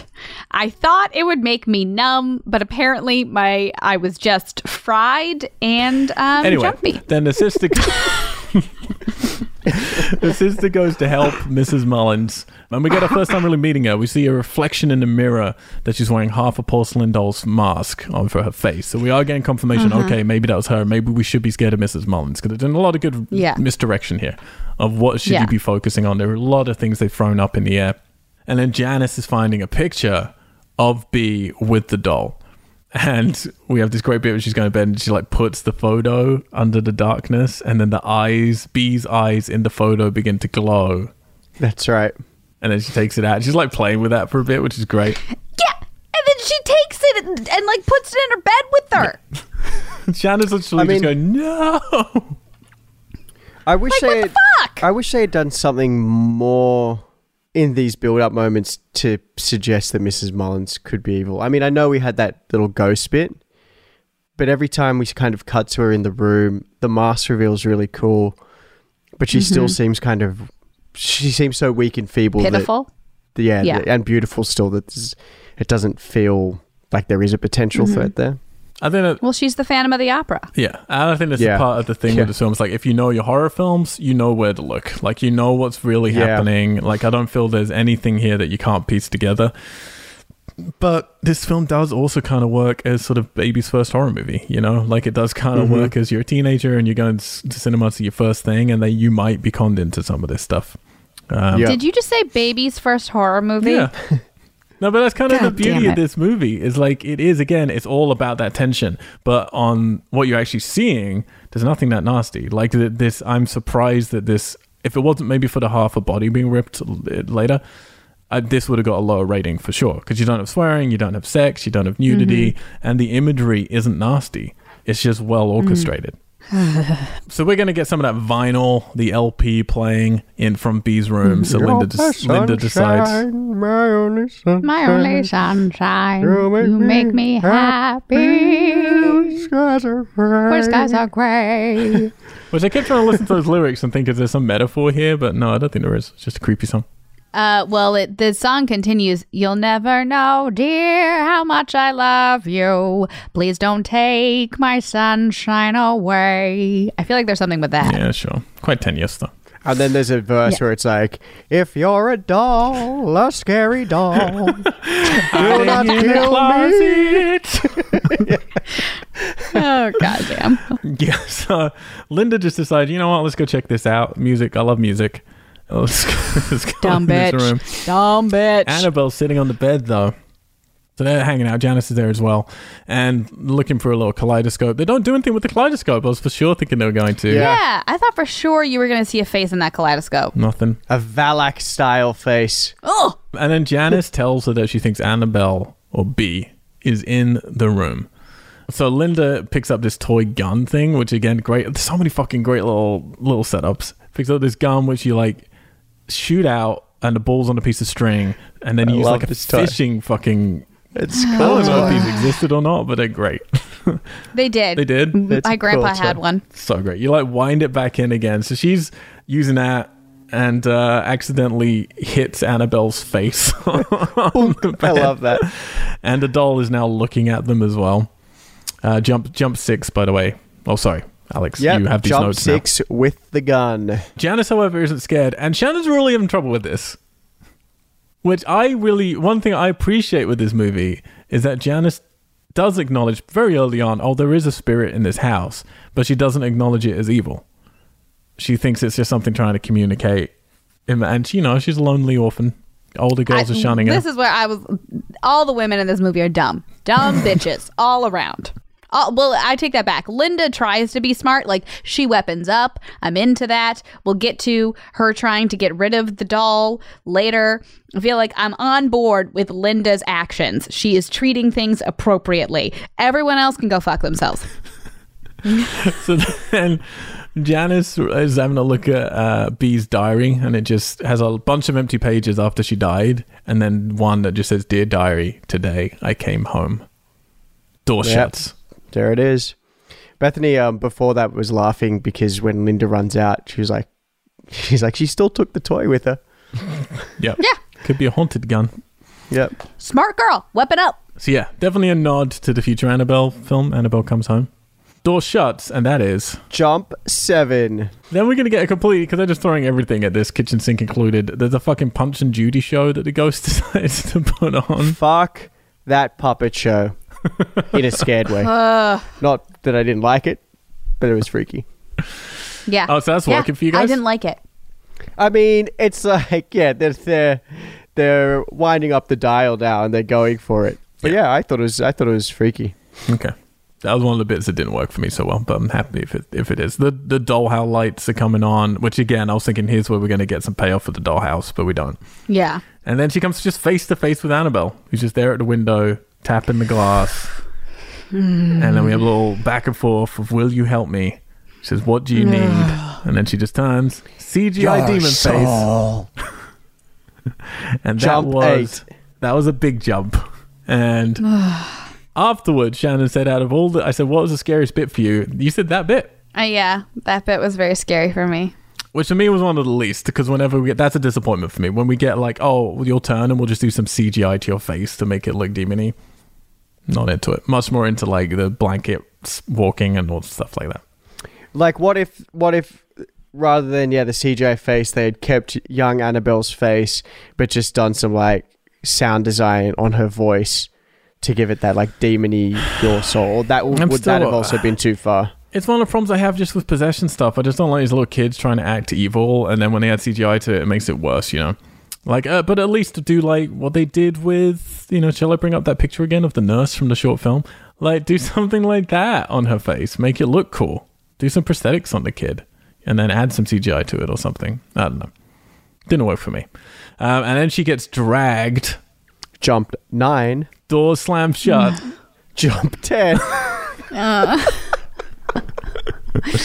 Oh man, I wish I was there. She scrambles away to get to the stair lift. Black smoke, CGI smoke, starts spilling out of the room towards her. I remember the first time I watched this, I was like, oh, okay, we just turned a corner. CGI faces, CGI smoke. I'm not going to like where this film's going. The chair, though, stops on its way down the stairs and then click, reverses to go back upstairs. Jump 11. Why she doesn't unbuckle and just stop the chair, I don't know. Because she's been told it only works when you buckle in. Yeah. Although if locks don't matter, maybe belt locks don't matter either. I was like, at this point, you throw yourselves down the fucking stairs. And also, how does no one wake up? Yeah, nobody wakes up. It's insane. Like, I think we even get a shot of everyone soundly sleeping in their beds after this. Yeah, because like when they showed that shot of them sleeping, I was thinking like, was that meant to suggest that through whatever demonic power, like it made them oblivious to that? Yeah, I had that thought too, but fuck it. Yeah, no, I agree. Fuck that. Like, you need some realistic reactions for people. Otherwise, we're just in our own, dimension. Yeah. But Annabelle's waiting at the top of the stairs as the chair's going up. Jump 12. Janice is then lifted into the air, into the darkness. Shoe, not a foot, a shoe. I've got a foot falls from the ceiling written down, but a shoe falls from the ceiling, and then she does, and it's fucking painful. She just like hits that ground hard. Yeah. Jump 13. And luckily we're out of that little accelerated point. We're getting close to the 21 already, though. Is Shannon Yeah, able to I know. pass it? That was quite the thrill ride. You went from 6 to 13 in one sequence. It was genuinely like Everything. watching someone lose their mind, that sequence. It was great. And it all started. I think that's why whenever you asked me what was the scariest thing, it all started with that turn from Right. Annabelle, right? So I think like That was the you got catalyst. me at the beginning, and then like there was just nowhere else to go but up. And in all sincerity, because she was Literally. freaking out so much, I kept laughing. And there was a point where I think it might...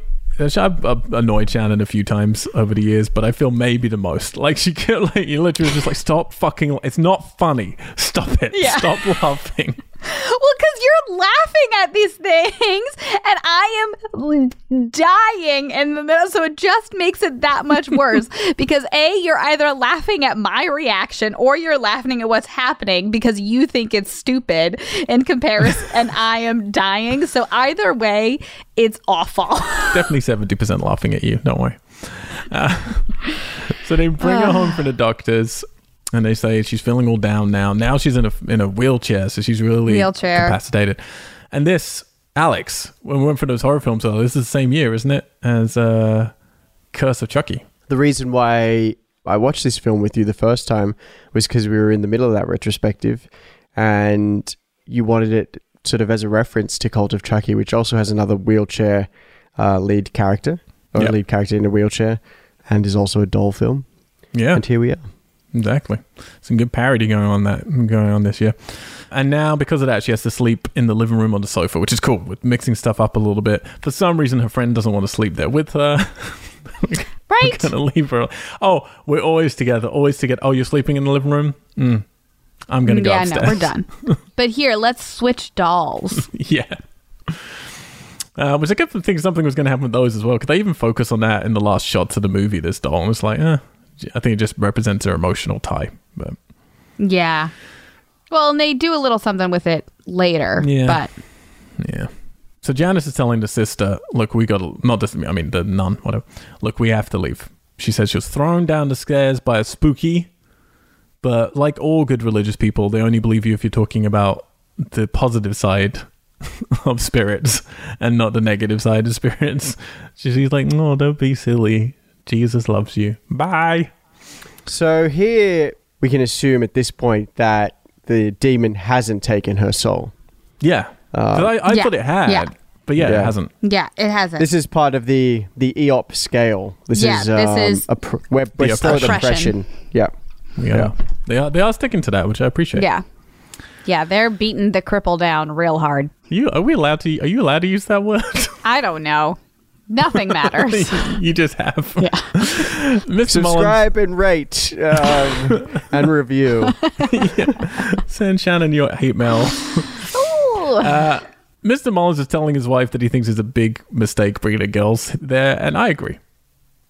It seems inappropriate when you know your house has been haunted, as we're going to find out later, and you know there's a literal room that no one should go in, and you place it in because otherwise evil will escape from it, and you place just young kids a room across from it. Yeah. What's going to fucking happen? I don't. Why did you invite children to this home in general? Bad idea. Bad idea.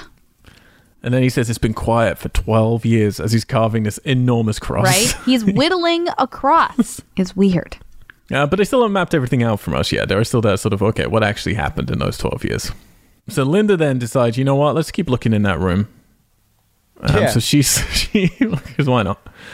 She looks through the Jesus. keyhole to the room and sees Annabelle in the rocking chair, rocking back and forth. So she's like, And you she know thinks to herself, yeah, there you go. No, yeah, come on, buddy. She thinks to herself, I should go in there. Dumb bitch. I want to play on the rocking chair. But Annabelle's gone. So she sits in a room with the gun ready. I like that. We got a good hard cut. Yeah. It's humorous. The blackness outside her room is insane. Yeah. Because he's essentially And I mean- firing this gun into the blackness like she's fishing. Yeah. Yeah, this bit's kind of a slight echo to Conjuring 2 with the fire truck. Oh, yeah, it is. Yeah. I mean, it's But I much still like the really two like girls under the blankets. Like, this is a setup purely for a spooky. It's not very organic. I don't believe it really, but it's a cool fucking scene. So I'm happy with, like, yeah, sure, I'm on this roller coaster. Give me your contrived scenes. And I mean, the cool bit is because it is sort of an echo to the fire truck, my expectation was it shoots out and it's going to be thrown back. Yeah, that's what I thought too. But the fact that the line goes goes taut and then goes up is fucking really cool. Really, really cool. Yeah, because that's exactly it. Like, I think it would be creepy if you had it, like, she shoots it out and then it just sort of, if it stopped mid-height, you know, as if someone's caught it. And then you get a pause and then it gets thrown back. And that's totally what I was expecting. But no, they're amping everything here to 11. It's like, no, we're going to go full on. Which, from Shannon, gets the requisite reaction. Jump 14. There it is. And then something just fucking runs at her. The lights go off. And then she gets into the lower bunk of her bunk bed. And she, like, peers down. And you see these black footprints going to that lower bunk bed. Fucking great. Like, when I first saw this movie, this was the only bit in the movie that was actually tense on. Because, like, what do you do? You've already shown you don't want to go out of your room. because there's bad shit happening out there, and now you got something literally underneath you. Do you want to look down or not? Ugh. She does. Ugh. She peers down. The Annabelle doll is just looking back at her, and then a black demon hand pulls it away. Yeah, it's really cool. Fucking love it. I was trying to think whether it was in this series or the Insidious series where to sort of represent the demon, they also use like black tar style footprints. But I couldn't remember Yeah, it was. because I've watched them all so close together now. Yeah, I think was it in one of might those be two. Insidious. Maybe. Oh, yeah, maybe you're right. Maybe it wasn't Insidious. Yeah, I think it would have to be because I don't remember it being used in anything that we've seen thus far. What I don't love, however, is then she falls asleep. Yeah. How the fuck are you sleeping with that bullshit happening? The Annabelle doll, like something just grabbed your ball, went up into the air, then black footprints went to the bed under you. Annabelle doll suddenly there. You see a demon hand pull it out, and then you're like, pretty sleepy. I'll deal with this in the morning. Fucking weird. It feels like a scene was cut. Do you think the demon pulled the Annabelle doll out and was like waiting to do the next big scare and then was like, what? Why aren't you peering? It's customary to check what happened. Yeah, maybe that's how you really defeat demons. You just like fall asleep ignore and it. don't deal with it. Well, yeah, you have more power, Shannon, because you are the living. Yes. Yes. Don't forget that. I'm going to remind myself of that. Oh, that was Insidious as well, wasn't it? I'm crossing my two Yeah. franchise. That's the whole mantra in it. So next morning, the nun is taking Janice out in her wheelchair, and for some reason, yes, because then she leaves, and then suddenly the wheelchair starts to get pushed by somebody else, and from Shannon we get another little. Jump 15. There we go. I love this because she turns around to look at who's pushing her. She can't obviously do anything about it, which is great. And the sun is like very nicely blocking with the silhouette, whoever's pushing her. So we're going to ascertain later the demon's essentially utilizing other people's forms to kind of freak them out. Is this meant to be the sister essentially that it's utilizing? I think so. It's the same costume the sister's wearing. So I would assume so. And then it's like calling back to what we had earlier with the Phantom of the Opera, where the girls see her, right? And think that it's... So now we're really properly getting, oh no, the demon is taking over these forms. Different forms. Okay, interesting. Because you're definitely like, there's a point as well where they could have easily just gone with folding fucking Valak into this as well, but they don't. Yeah, because I remember when I first saw this film, I think I was like, oh, there's a creepy nun, and then I think you were kind of giving me slight background to the characters. So for a long time, I thought Valak was in this film outside of just that little hologram. And then watching it, I was like, well, that's definitely not her there, because it also wouldn't make much sense. No gnashy teeth. So yeah, the demon basically tips Janice into the barn. And yeah, I'd written down, I appreciate that Janice isn't possessed. Mm-hmm. Which I may have written down a little too early. Yeah. And then we have a whole bunch of scares, which means... Jump 16, jump 17. God damn it. There they are. Bam, bam. We're getting close to that 22. Eking up on it. There's a cupboard in this barn, which I wrote down. Is it the one from The Conjuring? Because I felt that would have been easy, like tie-in, albeit maybe too much. It does look similar. I don't think it is though, but it does look similar to it. And then she's hiding under the eaves as Annabelle. I love this as well because they pan around and you literally just see, B, I guess, there under the eaves with her. But because they're so blatant with it, you don't necessarily notice it properly as being weird for a second until it just crawls towards her. Yeah. And then throws up in her mouth. And Jump 18. Shannon freaks out. Why? Jump Why? 18. Why? And that, vomit my friends, from one mouth to would another? complete. Yeah, that completes the EOP. That is now possession. She has been eoped. Yeah. I do like her friend Linda. There's none of that bullshit of like, not conning of a friend when they're possessed. People always go along with this shit too long in movies. It's like Linda's to be like, no, there's something wrong with Janice straight away, which I appreciate. And then we're going to move focus. Now Linda really is our lead actress, and I like how they do that. There's a little bit of a switcheroo, but we spent enough time with Linda to still think of her. We know her well, so it's pretty organic. So then she tells Mr. Mullen that Janice found a doll, and he's not happy about it. And I love as well, his reaction to it is not realistic in terms of you going, oh shit, this changes everything. Now I understand what's going on. Yeah. Let's sort it out. He's just like, shouldn't have gone in there. That's like, it's very weird.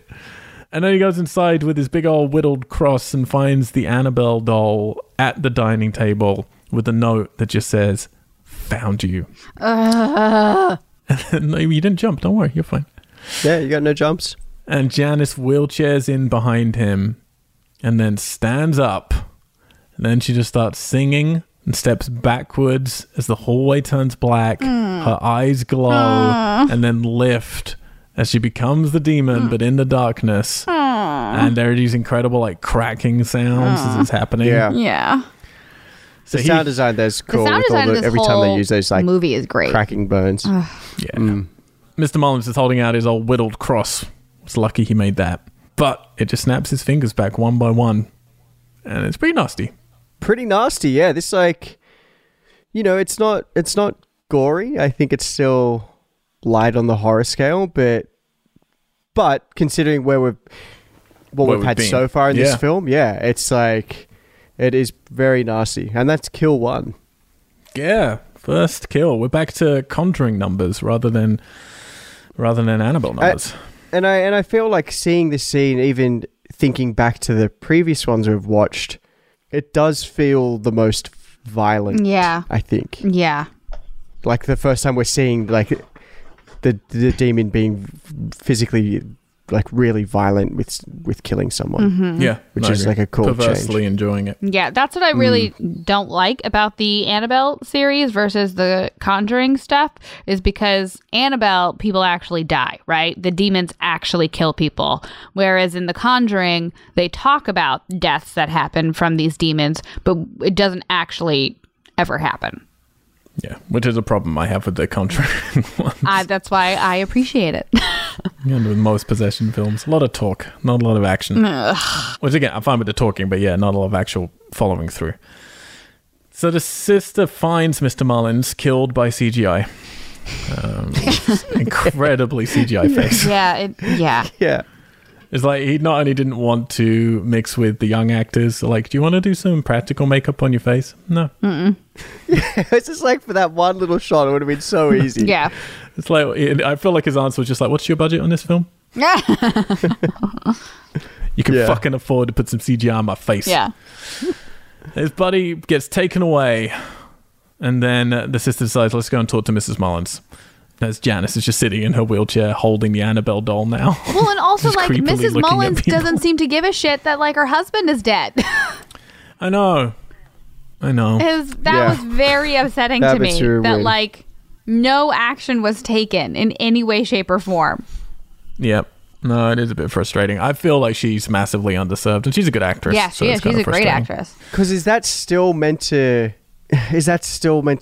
give the audience are they still playing with that slight suggestion that She's Mrs. something. Mullins could be evil? Yeah. Maybe. Maybe. Maybe in their head they are, but I don't think effectively they are. Yeah. Yeah, because it becomes just a bit Yeah. nothing really. No, completely. And Like I a do wasted think there's just, opportunity. there's just too many characters here. That's the problem. They're playing with a lot, and this is a long movie, and they still don't get to service everybody. So, like, nighttime, Linda is deciding, like Shannon said, she's a proactive one. She armed up before. Yeah, sure, she fell asleep on the job, but whatever. Now she's deciding, I'm going to get the Annabelle doll, take it to the well, because let's start a new urban legend. Right. Like, spooky. But the sister sees her doing it, follows her out. These shots outside are beautiful. Yeah, they are. They're Like, gorgeous. really nice, like very lit, like very Hollywood, but really gorgeous. Just love. And I love this bit because before the sister gets to her, Linda hears someone following her, but every time she turns around it stops, Ugh. and then every time she turns around again it's getting It's getting louder, closer. following her, and then it And stops. the shadows building on her back as well. Yeah. I love it, it's so good.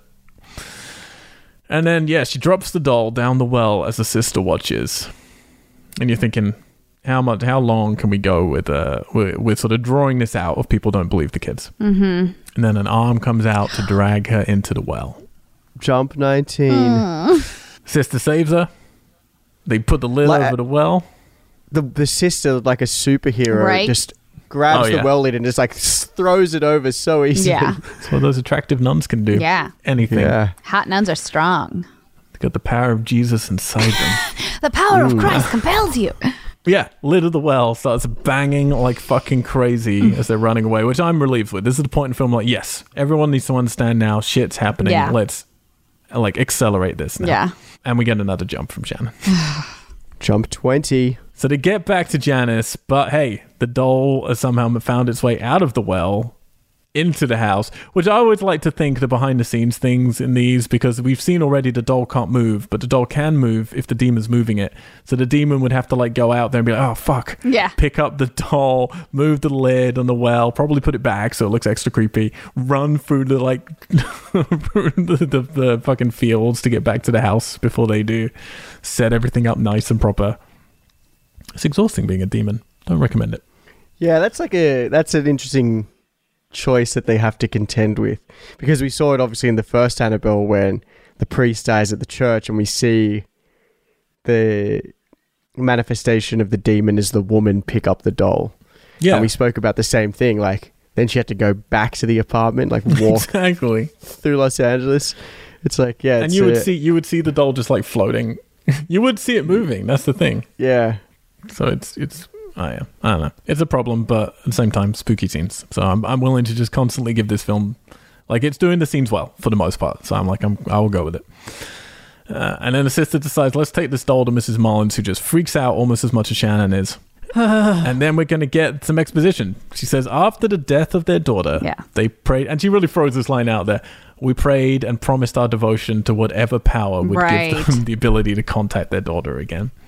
And then they just hang out eating dinner, and then they start. I like the build here. I think it's pretty cool. Like, we just started hearing little things. Her music was playing again, like knockings.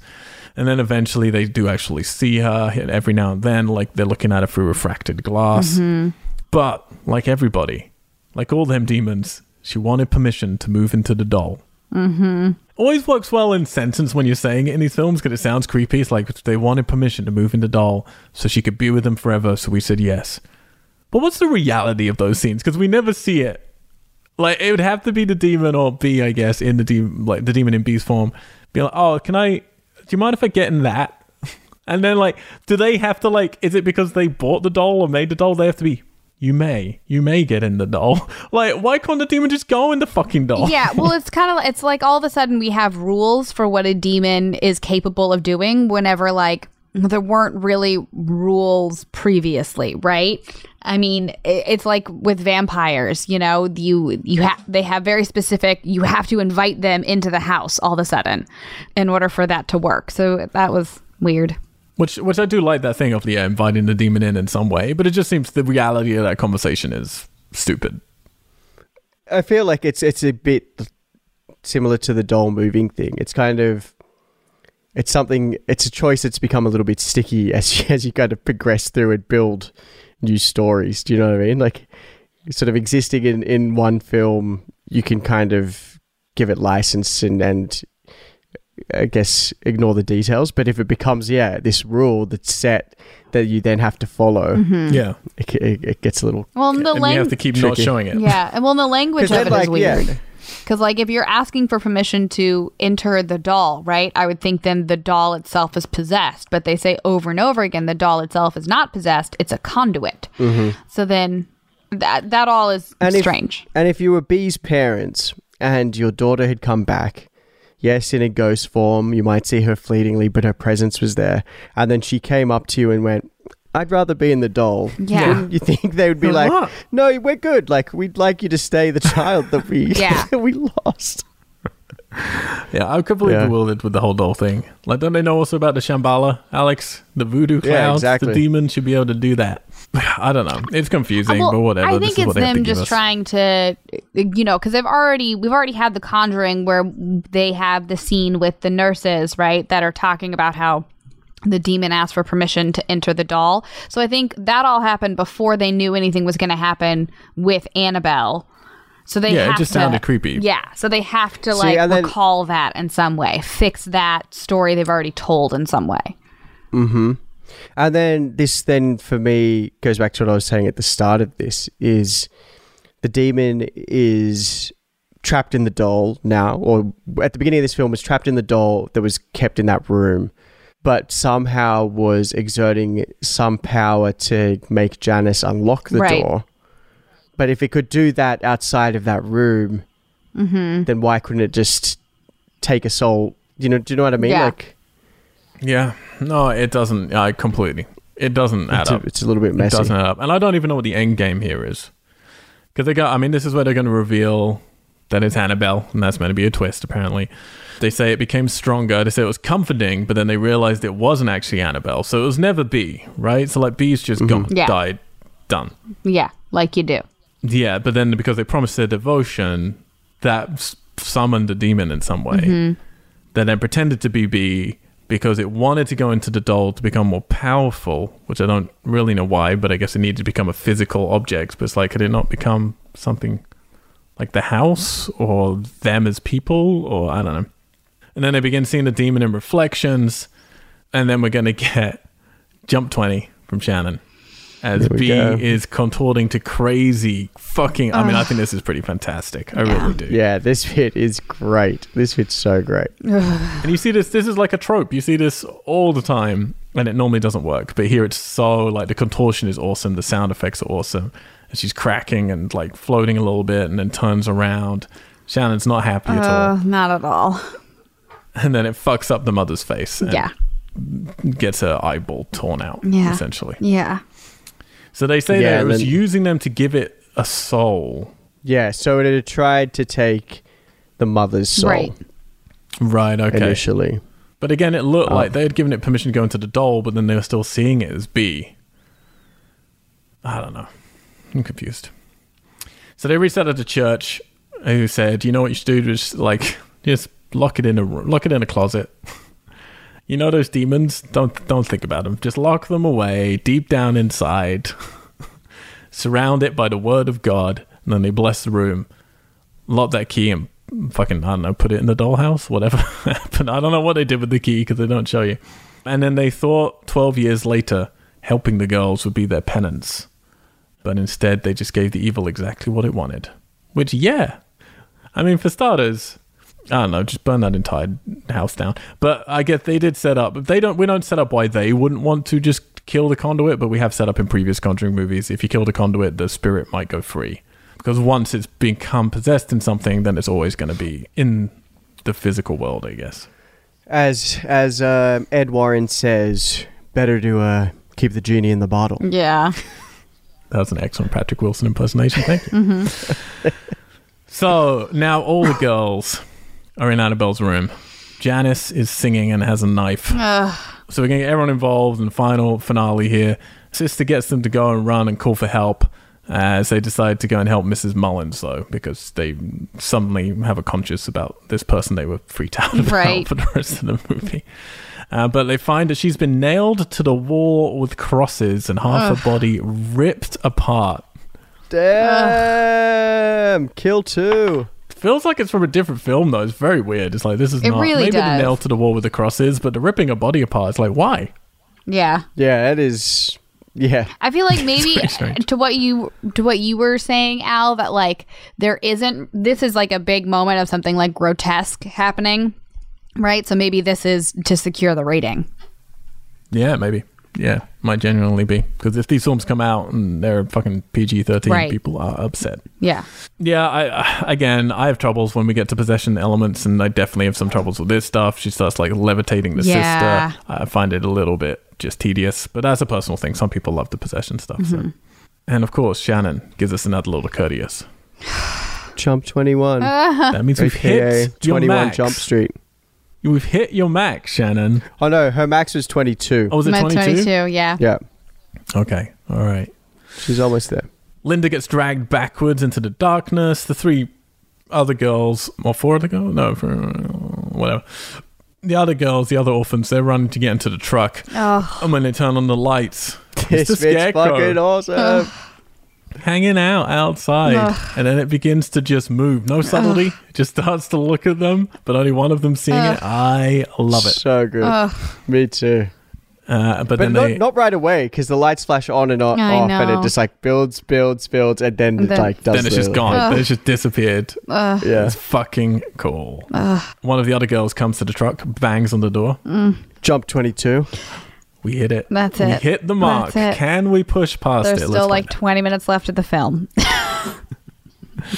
Now we're going to pay off with, that new scene that was not originally in the scripts as Linda is banging inside the dumbwaiter. Oh. So let's go check that out. Shannon half jumps just at the idea of it, so we're giving a 0.5 for that. Yeah. So technically surpassing, but we're not going to count it Because quite. I just knew what was coming. Meanwhile, inside the barn, the scarecrow is hanging up now inside the barn. He just loves to He finally just got chilling. off his sort of cross that he's on, and then he decided, let's do that again somewhere else because I was enjoying that. And then a door closes. Jump 23. A door closes. A new personal best. Well done, Shannon. Scariest movie so far, apparently. Oh, God.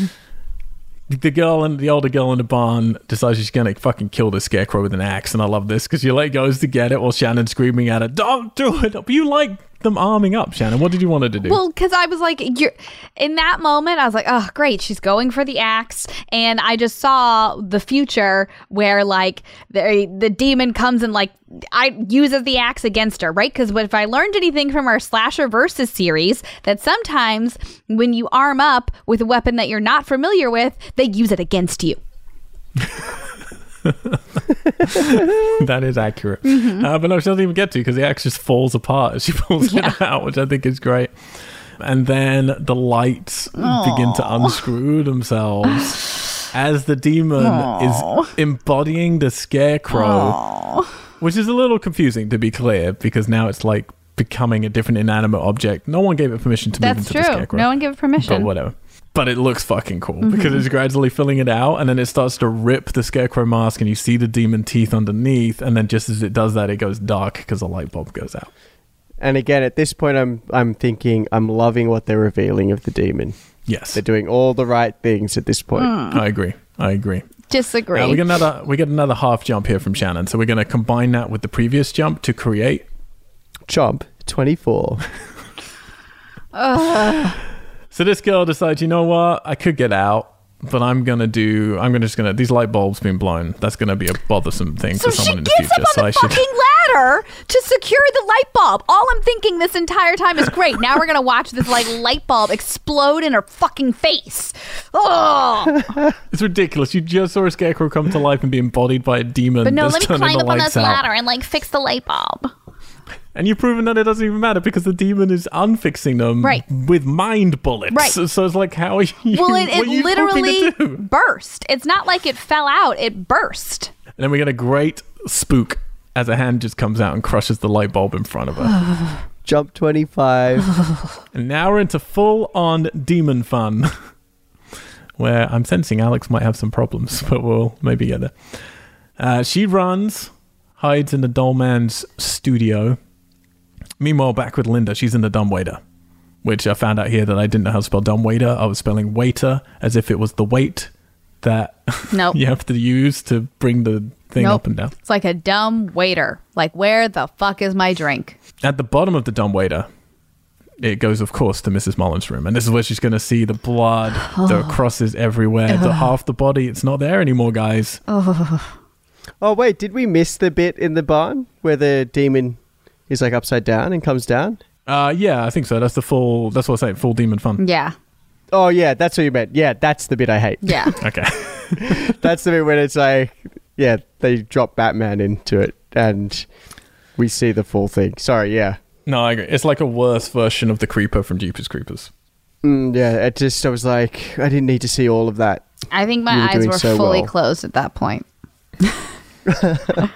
Sorry, we can go back. We'll rewatch. No. Yeah, so Mr. Mullins has crawled away, ripped body. Jump and 26. there it is. So she crawls back in the dumbwaiter, with me now knowing how to spell it correctly. Janice is also I can crawling. see it in your notes where you. you changed it. Dumb waiter. I'm open about all of my problems. Janice is crawling up towards her. Demon hands come at her underneath the dumbwaiter. Jump 27. You are doing great, Shannon. Not at all. So she holds onto the rope and then escapes and then gets back into the room that Annabelle was in. Who is suddenly just in the room. Yeah. Hello. Which gives another one from Shannon. Jump 28. And then Janice finds Linda, so why not? Jump 29. You were on fucking high alert for all this. I really was. I was under a blanket, then putting my hands in front of my eyes as well. To be fair, I try as hard as I can to make it so I can just see a little bit. Just enough. But just not those demon eyes in the background. We rewind for that just for you. Oh, goddamn. So the sister tricks Janice into stabbing Annabelle and then puts a rosary around her and then traps her back in the closet. The room goes fucking crazy. Lots of poltergeisty moments. And then they run outside, meet the other girls who have now dealt or not dealt with the scarecrow. I don't really know. Yeah. They just kind of leave. And the whole house is going insane. And it really resists. I don't know if you guys have seen Poltergeist, but the end of that movie is like the whole... Well, I don't want to spoil it then. But they resist from doing a full Poltergeist here, basically. I thought it was going to go that way, and they just hold back. And then we cut to Which an is ending. a good thing, I think. Yes, because it would be insane. It would be insane if they went full Poltergeist. Yeah. So the police turn up next day, or was that at night? I don't know, whatever. And they head into the closet. Annabelle's sitting there, but there's a hole in the wall that Janice presumably is crawling through. I wonder if this film, another potential title for this film was Annabelle Coming Out of the Closet. No, it'll be like R. Kelly. It'll be trapped in the closet. Yeah. Trapped in the closet, that's it. Yeah. Oh, man. The scariest movie of all. Mm-hmm. Yeah, there's a hole in the wall. So Janice has exited. The rosary's on the floor. They're very careful to show you the rosaries on the floor, which I definitely feel is them saying, "Oh, the binding of God has been released or whatever from it. Wasn't enough to hold her, or I don't know." And then the priest says he comes out holding the Annabelle doll. It's like, "Oh, the house is blessed. Oh, don't worry. This doll was just a conduit. The evil has moved on. Doll is just a doll. Who wants it?" Which I do love because it's so dumb, and in many other horror movies you would have someone going, "Oh yeah, all right, I'll take it." But instead they will clearly say no because they cut to them putting it in the back of the police van. Yeah. Which is true, right? Then this doll is free. Yeah. now. And that's why we know there's 100 Annabelles, right? They make that point in the future so that it doesn't, in the beginning, so that it doesn't matter that this doll... So you think it's not going to be this one? No, I think... Well, because this doll... Because in Annabelle, which comes next, she gets a brand new doll. Well, I guess this doll still looks... No, I think it is the same one. You think it is? Because there's a line, I think, in Annabelle referring to Annabelle Higgins, the killer that kills her parents at the start. There's a line saying that she was looking for that doll. Okay. So she was just drawn back to it again. There's some reference of they were looking for this doll. The demons are friends with the doll. But that specific version of Annabelle or one of the 100? You know what I mean? Because I just thought it was one of 100 of the type of dolls he was making. All you needed was a line when the guy in Annabelle says, "Oh yeah, I bought you this doll. I had to get it through an owner, antiques owner who got it through this thing, who bought it from a 40-year-old police auction or something." Yeah, yeah. Maybe it'll be there in Annabelle Comes Home. Maybe they're going to tie all these things together. But I will say, up until this point, well, not up until this point, but up until majority of the way through this movie, I'm like, oh great, we've got another origin story for Annabelle that's contradicting everything. Mm-hmm. And it doesn't, because they're about to back it all up. But just before that happens, the girls head off in their bus, and then we cut to St. Joachim, I don't know how you say it, Joachim. Joaquim. We cut to an orphanage, and a couple are welcomed in. It's Mr. and Mrs. Higgins, the sort of friendly neighbors who get murdered at the beginning of the first Annabelle film. And they are introduced to Janice, who now goes by the name Annabelle, and is all smiley. They decide, let's take her home with us. And they give her a Raggedy Ann doll. Oh. Which is very cute. For those of you who haven't went with us in the first Annabelle film, Raggedy Ann doll is what the supposed actual real life doll was that was spooked and possessed. So it's a cute little nod to that, but also obviously doesn't work with this isn't the doll, you know? Like, if they were really wanting to just tie everything up, well, no, because she does steal that from them, doesn't she? Yeah, it's complicated. I guess it's just a cute nod to be a cute nod. And then, yep, we jump forward 12 years again. Now, no reason for these 12-year jumps. They presumably brought up Janice/Annabelle for 12 years from whatever she was, 12 till she was like 26 or whatever, and just she was fine. Yeah, without incident. Until she ran away. And started a cult. Now, what I do like about, again, the 12 years I do not like, because I'm like, well, what the fuck is happening? But what I do like about it is that if the demons are smart, then like, well, I'm in a child's body, essentially. I need to wait until they're older and stronger and have more influence that I can really do some fucking damage. Because again, it's like, what is the end game for these demons? What are they planning? And starting a cult, it was a good one. Yeah. Like starting a like Charles Manson-y cult. That makes sense. And then we're going to end this movie with the beginning of Annabelle. We're going to get a couple of different shots. But other than that, we're basically going to get, shot by shot. Yeah. The beginning of that film. And I was waiting for something else to happen. But, you know, some extra twist they're going to do. Like a different thing we would see this time that we wouldn't have noticed maybe the first time or something. But no. Yeah, because we see it from within the room this time as opposed to from... Yeah. But then across after that, you just got the couple from Annabelle just like walking over there to check out what's going on. And then we just cue the credits to that cheerful song that Alex sang beautifully earlier. You Shannon sang are it my too. sunshine, You're my sunshine, my only sunshine. Sunshine. And I should note, we have for the first time, we've been waiting for them. We have not one, guys, but 2 credit scenes in this movie. Now, the first one makes zero fucking sense because we're back in the room that Annabelle's in that house, which we've just seen the police take her out from. So that one doesn't even make any sense whatsoever. Annabelle's sitting there. We're just going to like pan in on her for ages. Is she going to move? Is she going to move? We know she never moves. And then she does move in the last split second, just as the Conjuring music box theme, which again, still has nothing to do with Annabelle, but whatever. Just when that plays, Shannon. Oh, okay. So that could be...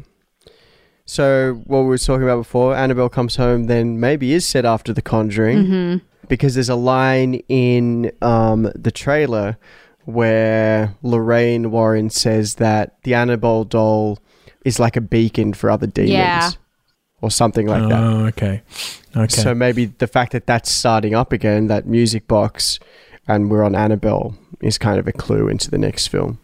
Which is cool, but again, like, it makes no sense why Annabelle's back in this room. Yeah. It doesn't, like, it's just a shot to be spooky. Yeah. And having her move again, if they're going with the rule she doesn't move, it's like, why would you break it here? Like, it's a very Inception thing, but they do definitely show her move. Yeah. Like, the first frame of her moving, and then they cut out.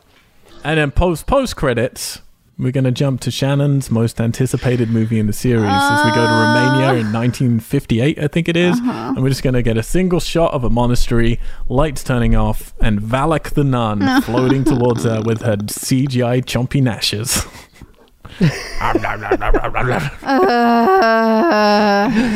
Must eat souls. And that's it, guys. Shannon, you did it. You have a new high. What are we at? 29. Holy shit.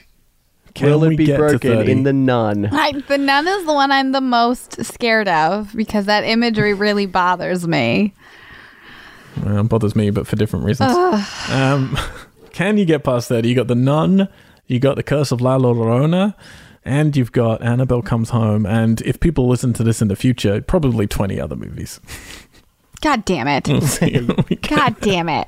Okay, great. This is a great opportunity. If you're listening right now, go and rate and you write, save me. Save me. Put it in your freaking review of this that you hate whenever I do these. And Please release Shannon. You can't stand her voice. Release me from this. I didn't know what I signed up for. I am begging you. You had an exit opportunity right at the beginning. Yeah, and you rejected motherfuckers told me the first Conjuring was the scariest. And I was like, okay, I made it through this. I think it'll all be fine. Everything's going to be better from here. And you are fucking lying assholes. So please rate and subscribe and rate and say how much you hate that I am stuck doing this.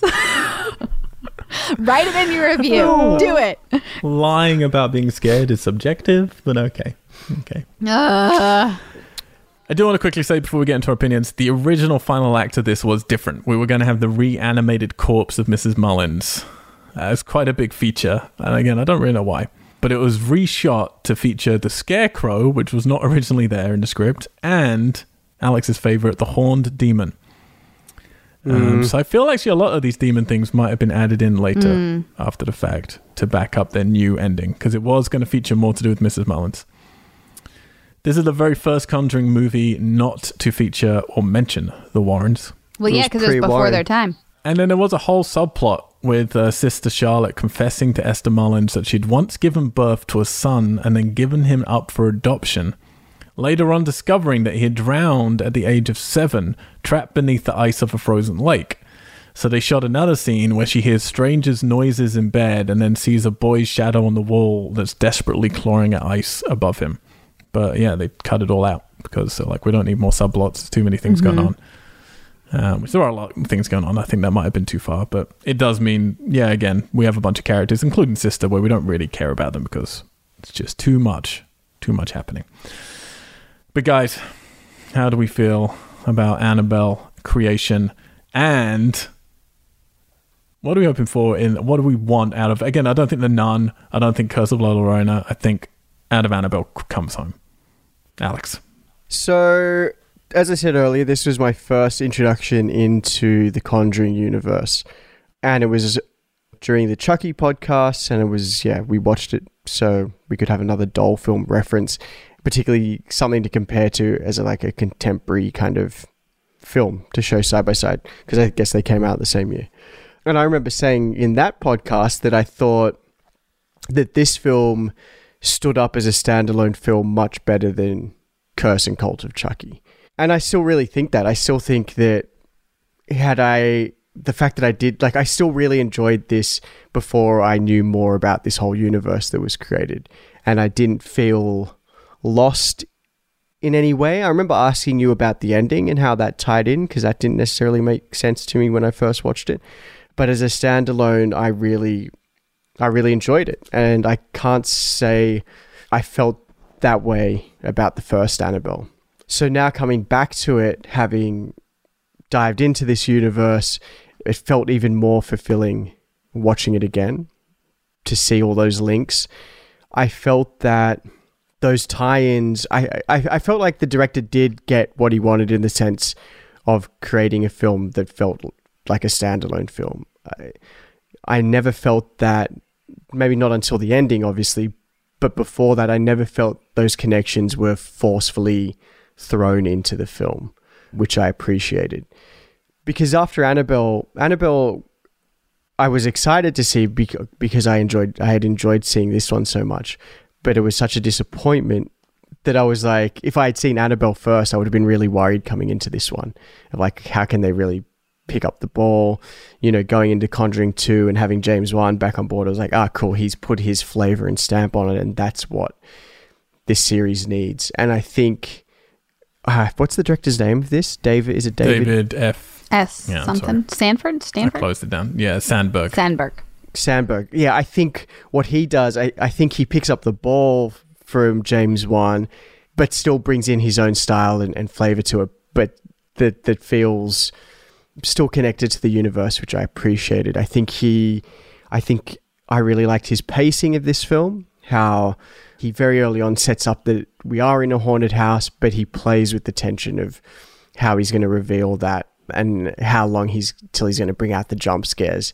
And then when he really hits that rhythm in the third act, he goes full fun house roller coaster, which I think then also feels like that James Wan style. But I think he has a much more, compared to Annabelle, the Annabelle director, who is the DP, I think David, Sandberg. Sandberg. I keep wanting to say father. David Sandberg, I think he has a much more confident way of storytelling compared to the first Annabelle director. I think he just handles it much better and handles the kind of, just the way he tells it much better. And I really appreciated that. I really, really enjoyed the house because, like I said, it felt even though it was a set, it felt more lived in and felt more real. I really liked the leads and that we switched from the two girls. I thought they were both, I thought they were really strong and solid. I liked the differing sort of innocence they both had. I think you mentioned, Al, the fact that Janice didn't feel fear, even though she was experiencing these hauntings. I thought that was a nice way to approach that. And that she had this sort of innocence in exploring that. I liked Linda's just general innocence, that she did feel younger, whether she was or not, did feel younger than the other girls. But then at the end, sort of when she became the lead, felt like that she took the initiative to just be like, no, there's something wrong with my friend. Something has to be done, which was really cool. Oh, and the fact that our lead was in a wheelchair. I think that's such a, we talked about this in the Colton Chucky series. Yeah. That's such an interesting and immediate obstacle to throw in for our lead. Like, it's such a very simple setup, but it immediately gives them obstacles to overcome outside of the fact like that there's something chasing them or terrorizing them. So I really enjoyed that. Yeah, overall, I really like this film in the series. I like where it fits. I think it gets the Annabelle series back on track. But at the same time, I think what I like about it is that it feels solid as a standalone film, even outside of this universe. And I think it's just an enjoyable, carnival ride to watch with friends that's pretty decent and well told. Are you hoping for more of this for the next one, or are you hoping for more of a Conjuring vibe? Yeah, it's going to be interesting to see, because clearly, we've seen the Warrens are going to be in the next film. It's set like in their house. I would sort of like to see more of this, because another thing I liked about this as well was what we talked about of suddenly seeing the violence of these demons, that it wasn't just simply like they will do anything to get a soul, and it's not just going to be like, we're not going to just throw things around. Like there's a real evil and a violence to them, because that makes it even more terrifying for me. I'd like to see more of that. I really like the pacing of this story, and this, in some ways, I feel like the pacing of this in that first half felt similar to the first Conjuring for me. So I would like that kind of narrative drive of like, we're going to establish that things are haunted or a bit weird, but we're going to really play with that tension of how we reveal it. So I would want more of that, but I get the sense, because it's sort of almost like this Avengers Assemble of spookies, that they're going to just go all in, and it's going to die. It's going to be a ride. It's going to be a roller coaster right from the start. I'm going to die. Shannon, but 29 jumps, your highest yet, means it's your favorite, right? How do you feel? I mean, it's getting embarrassing at this point. Only for you. Yeah.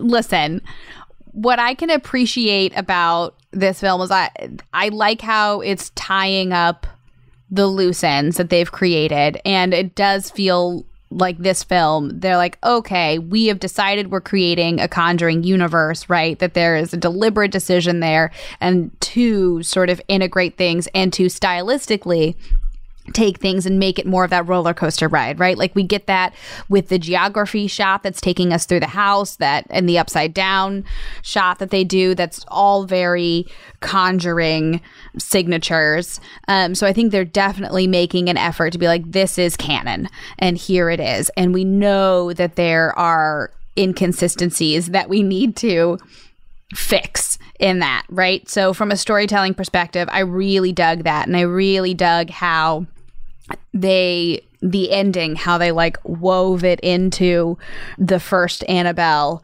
and made that make sense in a different way. I think there's so many inconsistencies with how these demons operate and what they're capable of that seems more true in the Annabelle versions of things than in the Conjuring. I feel like how those demons operate and work is a little bit more consistent, whereas here, because you have to deal with this doll, but it's a conduit, it's not possessed, the doll itself, like it can't, like there's more rules-ish, but then they're consistently inconsistent with how those rules work, right? And so I find that annoying. I'm interested to see in Annabelle Comes Home if there is something with like this 12 years thing. If we're now at a point where we're 12 years past whenever Annabelle was a cult leader, right? We're 12 years past that original Annabelle, and so maybe there's something there. Otherwise, the like just dormancy for 12 years doesn't make sense to me, and that's sort of strange in and of itself.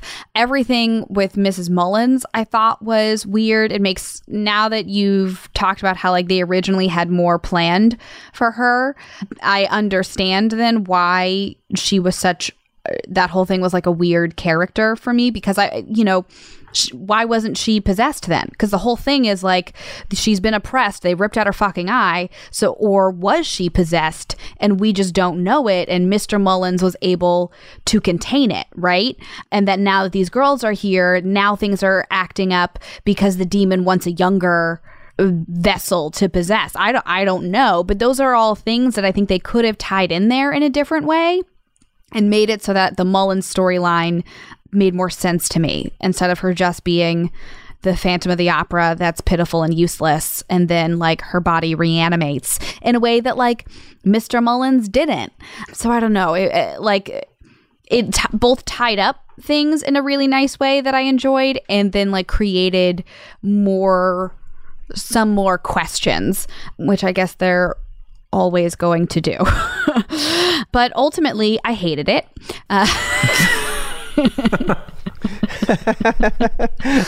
29 jumps, go fuck yourself.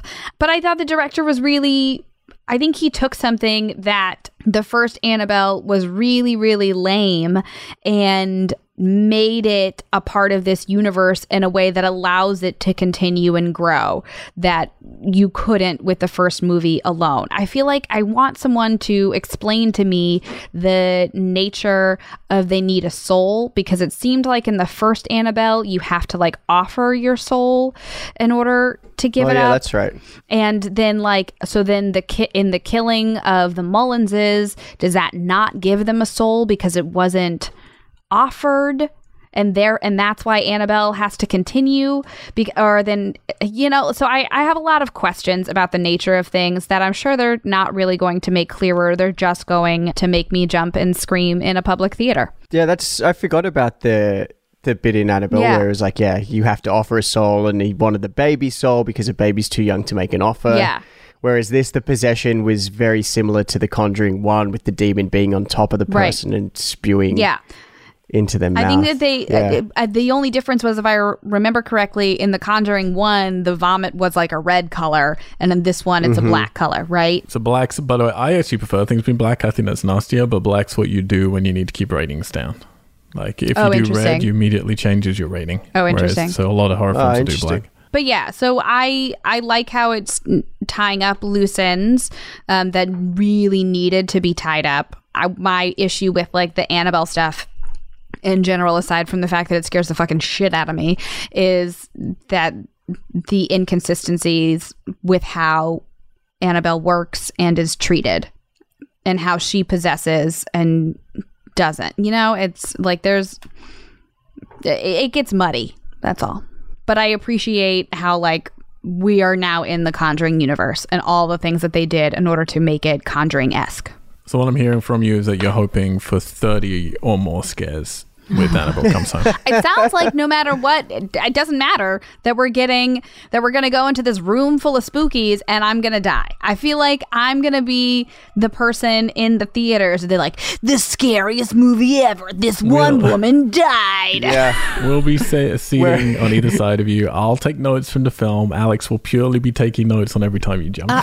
That'll be your job. I am very terrified about like getting kicked out of a theater, or like those like horror movie commercials they sometimes do, like you were saying, Shannon, where it's a camera that's pointing at the audience with the night vision, and it's like has like close-ups of the people going Rah! That'll be you 30 times.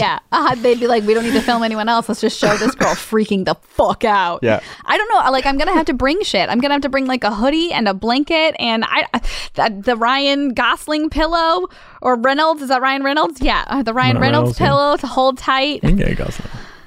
Maybe I'll get a Ryan Gosling pillow to help as well. I don't fucking know, but I'm gonna need things. Okay, excellent. Yeah, I mean, everything you guys have said, essentially. Like, the logic here, I think, is completely out the window. I think it solves one thing, which is the fact that the first Annabelle film, I felt confused the continuity already from The Conjuring. Mm-hmm. This rectifies that to a degree. Mm-hmm.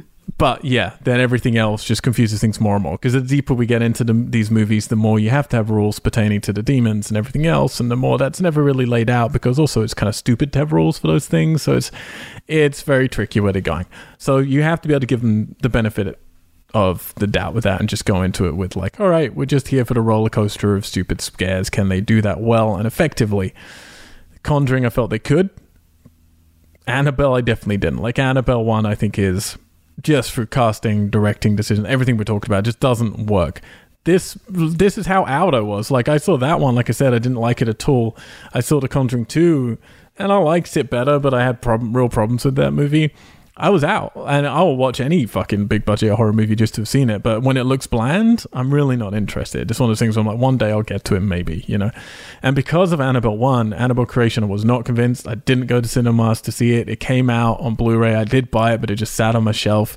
And it wasn't until I gradually saw this sort of like critics and genre bubble being more and more increasingly supportive towards it. Of like, no, this is actually good. That I eventually checked it out, and I really, really loved it, and I still really love it. Like, I think it does nothing new at all. Everything here has been done for decades, and normally that'd be a big negative for me. It's set in an era that normally I don't find successful. That would be a negative for me. It doesn't do any nasty imagery, really, and that's a negative for me. Like, even The Conjuring 1 has much nastier adult imagery, you know? But the characters are good. The acting, I think, is good, particularly from Janice. I think she's really great. I think the build is fantastic. The environment's cool. And this director, whether he really did make up a lot of it on the spot when he got there and figured it out without storyboards, I don't know. If he did, keep doing that, please, because I did not like Lights Out and the way those scares were constructed. This feels great. Like, it's just got like it's just, again, a roller coaster ride of here's a million things happening, but most of them are working for me. And it's just, yeah, Alex, I think you called it before, like you're going into a funfair haunted house, you know, and things are just going to like jump out at you and a mirror is going to trick you. And it's like, yeah, that's not what I want from my favorite horror movies. I want something more like The Orphanage, which I guess is like the adult version of where you could look at this film and compare it to in terms of a period piece, orphan, you know, based spooky film. The Orphanage is one of my favorite movies of all time. These kind of movies are never going to do that for me because they lack real substance. They're not really trying to say anything. They're not treating things like an adult. But it's just executed really well. And it's just a good, fun time. And sometimes that's all I need. You know, it's the same for me with comic book movies. I want a really serious, great, meaty comic book movie I can get my teeth into, like The Dark Knight.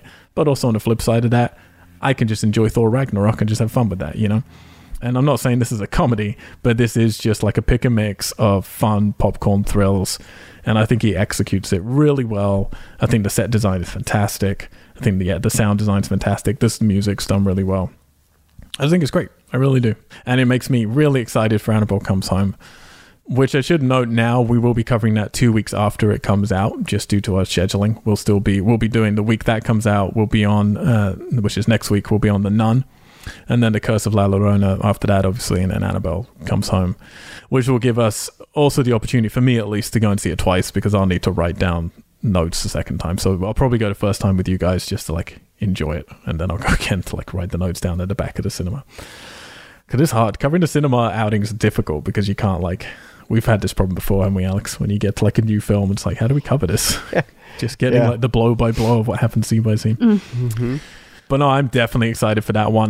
The thing that excites me and worries me the most is that this will be the directorial debut of Gary Doberman, who is the guy who has written all of these ones we said previously. He hasn't written the Conjuring ones, but he wrote The Nun, he wrote Annabelle, he wrote Annabelle Creation. So yeah, this will be his first time not only writing, but directing. So that makes me excited because, like, okay, maybe he does have a bigger universe plan and he's going to be able to pull that together really well. Or it means maybe he's going to show some novice problems and... yeah, not be able to... Maybe he's going to do more of a Lights Out than Annabelle Creation because he's too worried. I hope so. Oh, man. That was a long one. Sorry, guys. But yes, we will then, what was I going to say? Stuff with the things. Go to the Weird Geek still. Please do subscribe. Please do rate for us. And please head on to starfishmixtape.com where you can check out where you can buy our first feature film, Starfish, or you can just go on iTunes or Amazon, stuff like that. If you do watch it and you do like it, please do rate it. It helps us out a whole bunch. I'm Mr. Al White on all the social medias, including Xbox. And just last night, me and Katie were watching a Godzilla movie, and then bing, this little message came up on my Xbox from some weird lady which said a whole bunch of stuff which then I couldn't find again, which is very weird. It seemed to disappear, and I was like, how do people know my Xbox name? It's like, oh yeah, I give it out every week. That'll be it. Yeah, if you want to play some video games with me, please do that. Alex? Yeah, you can find me on Instagram and Twitter at Alexander Chard. I don't have many Instagram followers, so follow me. I might follow you back. Not that I really necessarily am wanting more Instagram. Did I say Instagram? Twitter followers? I don't know. I don't care. Do what you want. Shannon, do you care? I mean, I care, I guess, because I have a few Instagram followers. Like, no big deal, but I'm kind of a big deal. How many you got, Shannon? I have 13,000. 13,000. Yep. That's arguably too many. Yeah, I'm well liked. I'm a famous actress, and you just don't know it. You're gonna cut that in half, right? So friend me or follow me on Instagram and send me messages about how you don't want me to do this podcast anymore, and release me. Release me. Or how you want her to do the ring. No.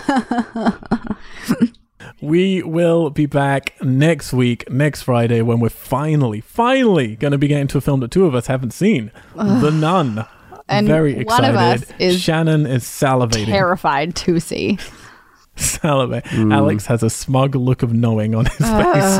Until then, we are out, geeks. Geeks.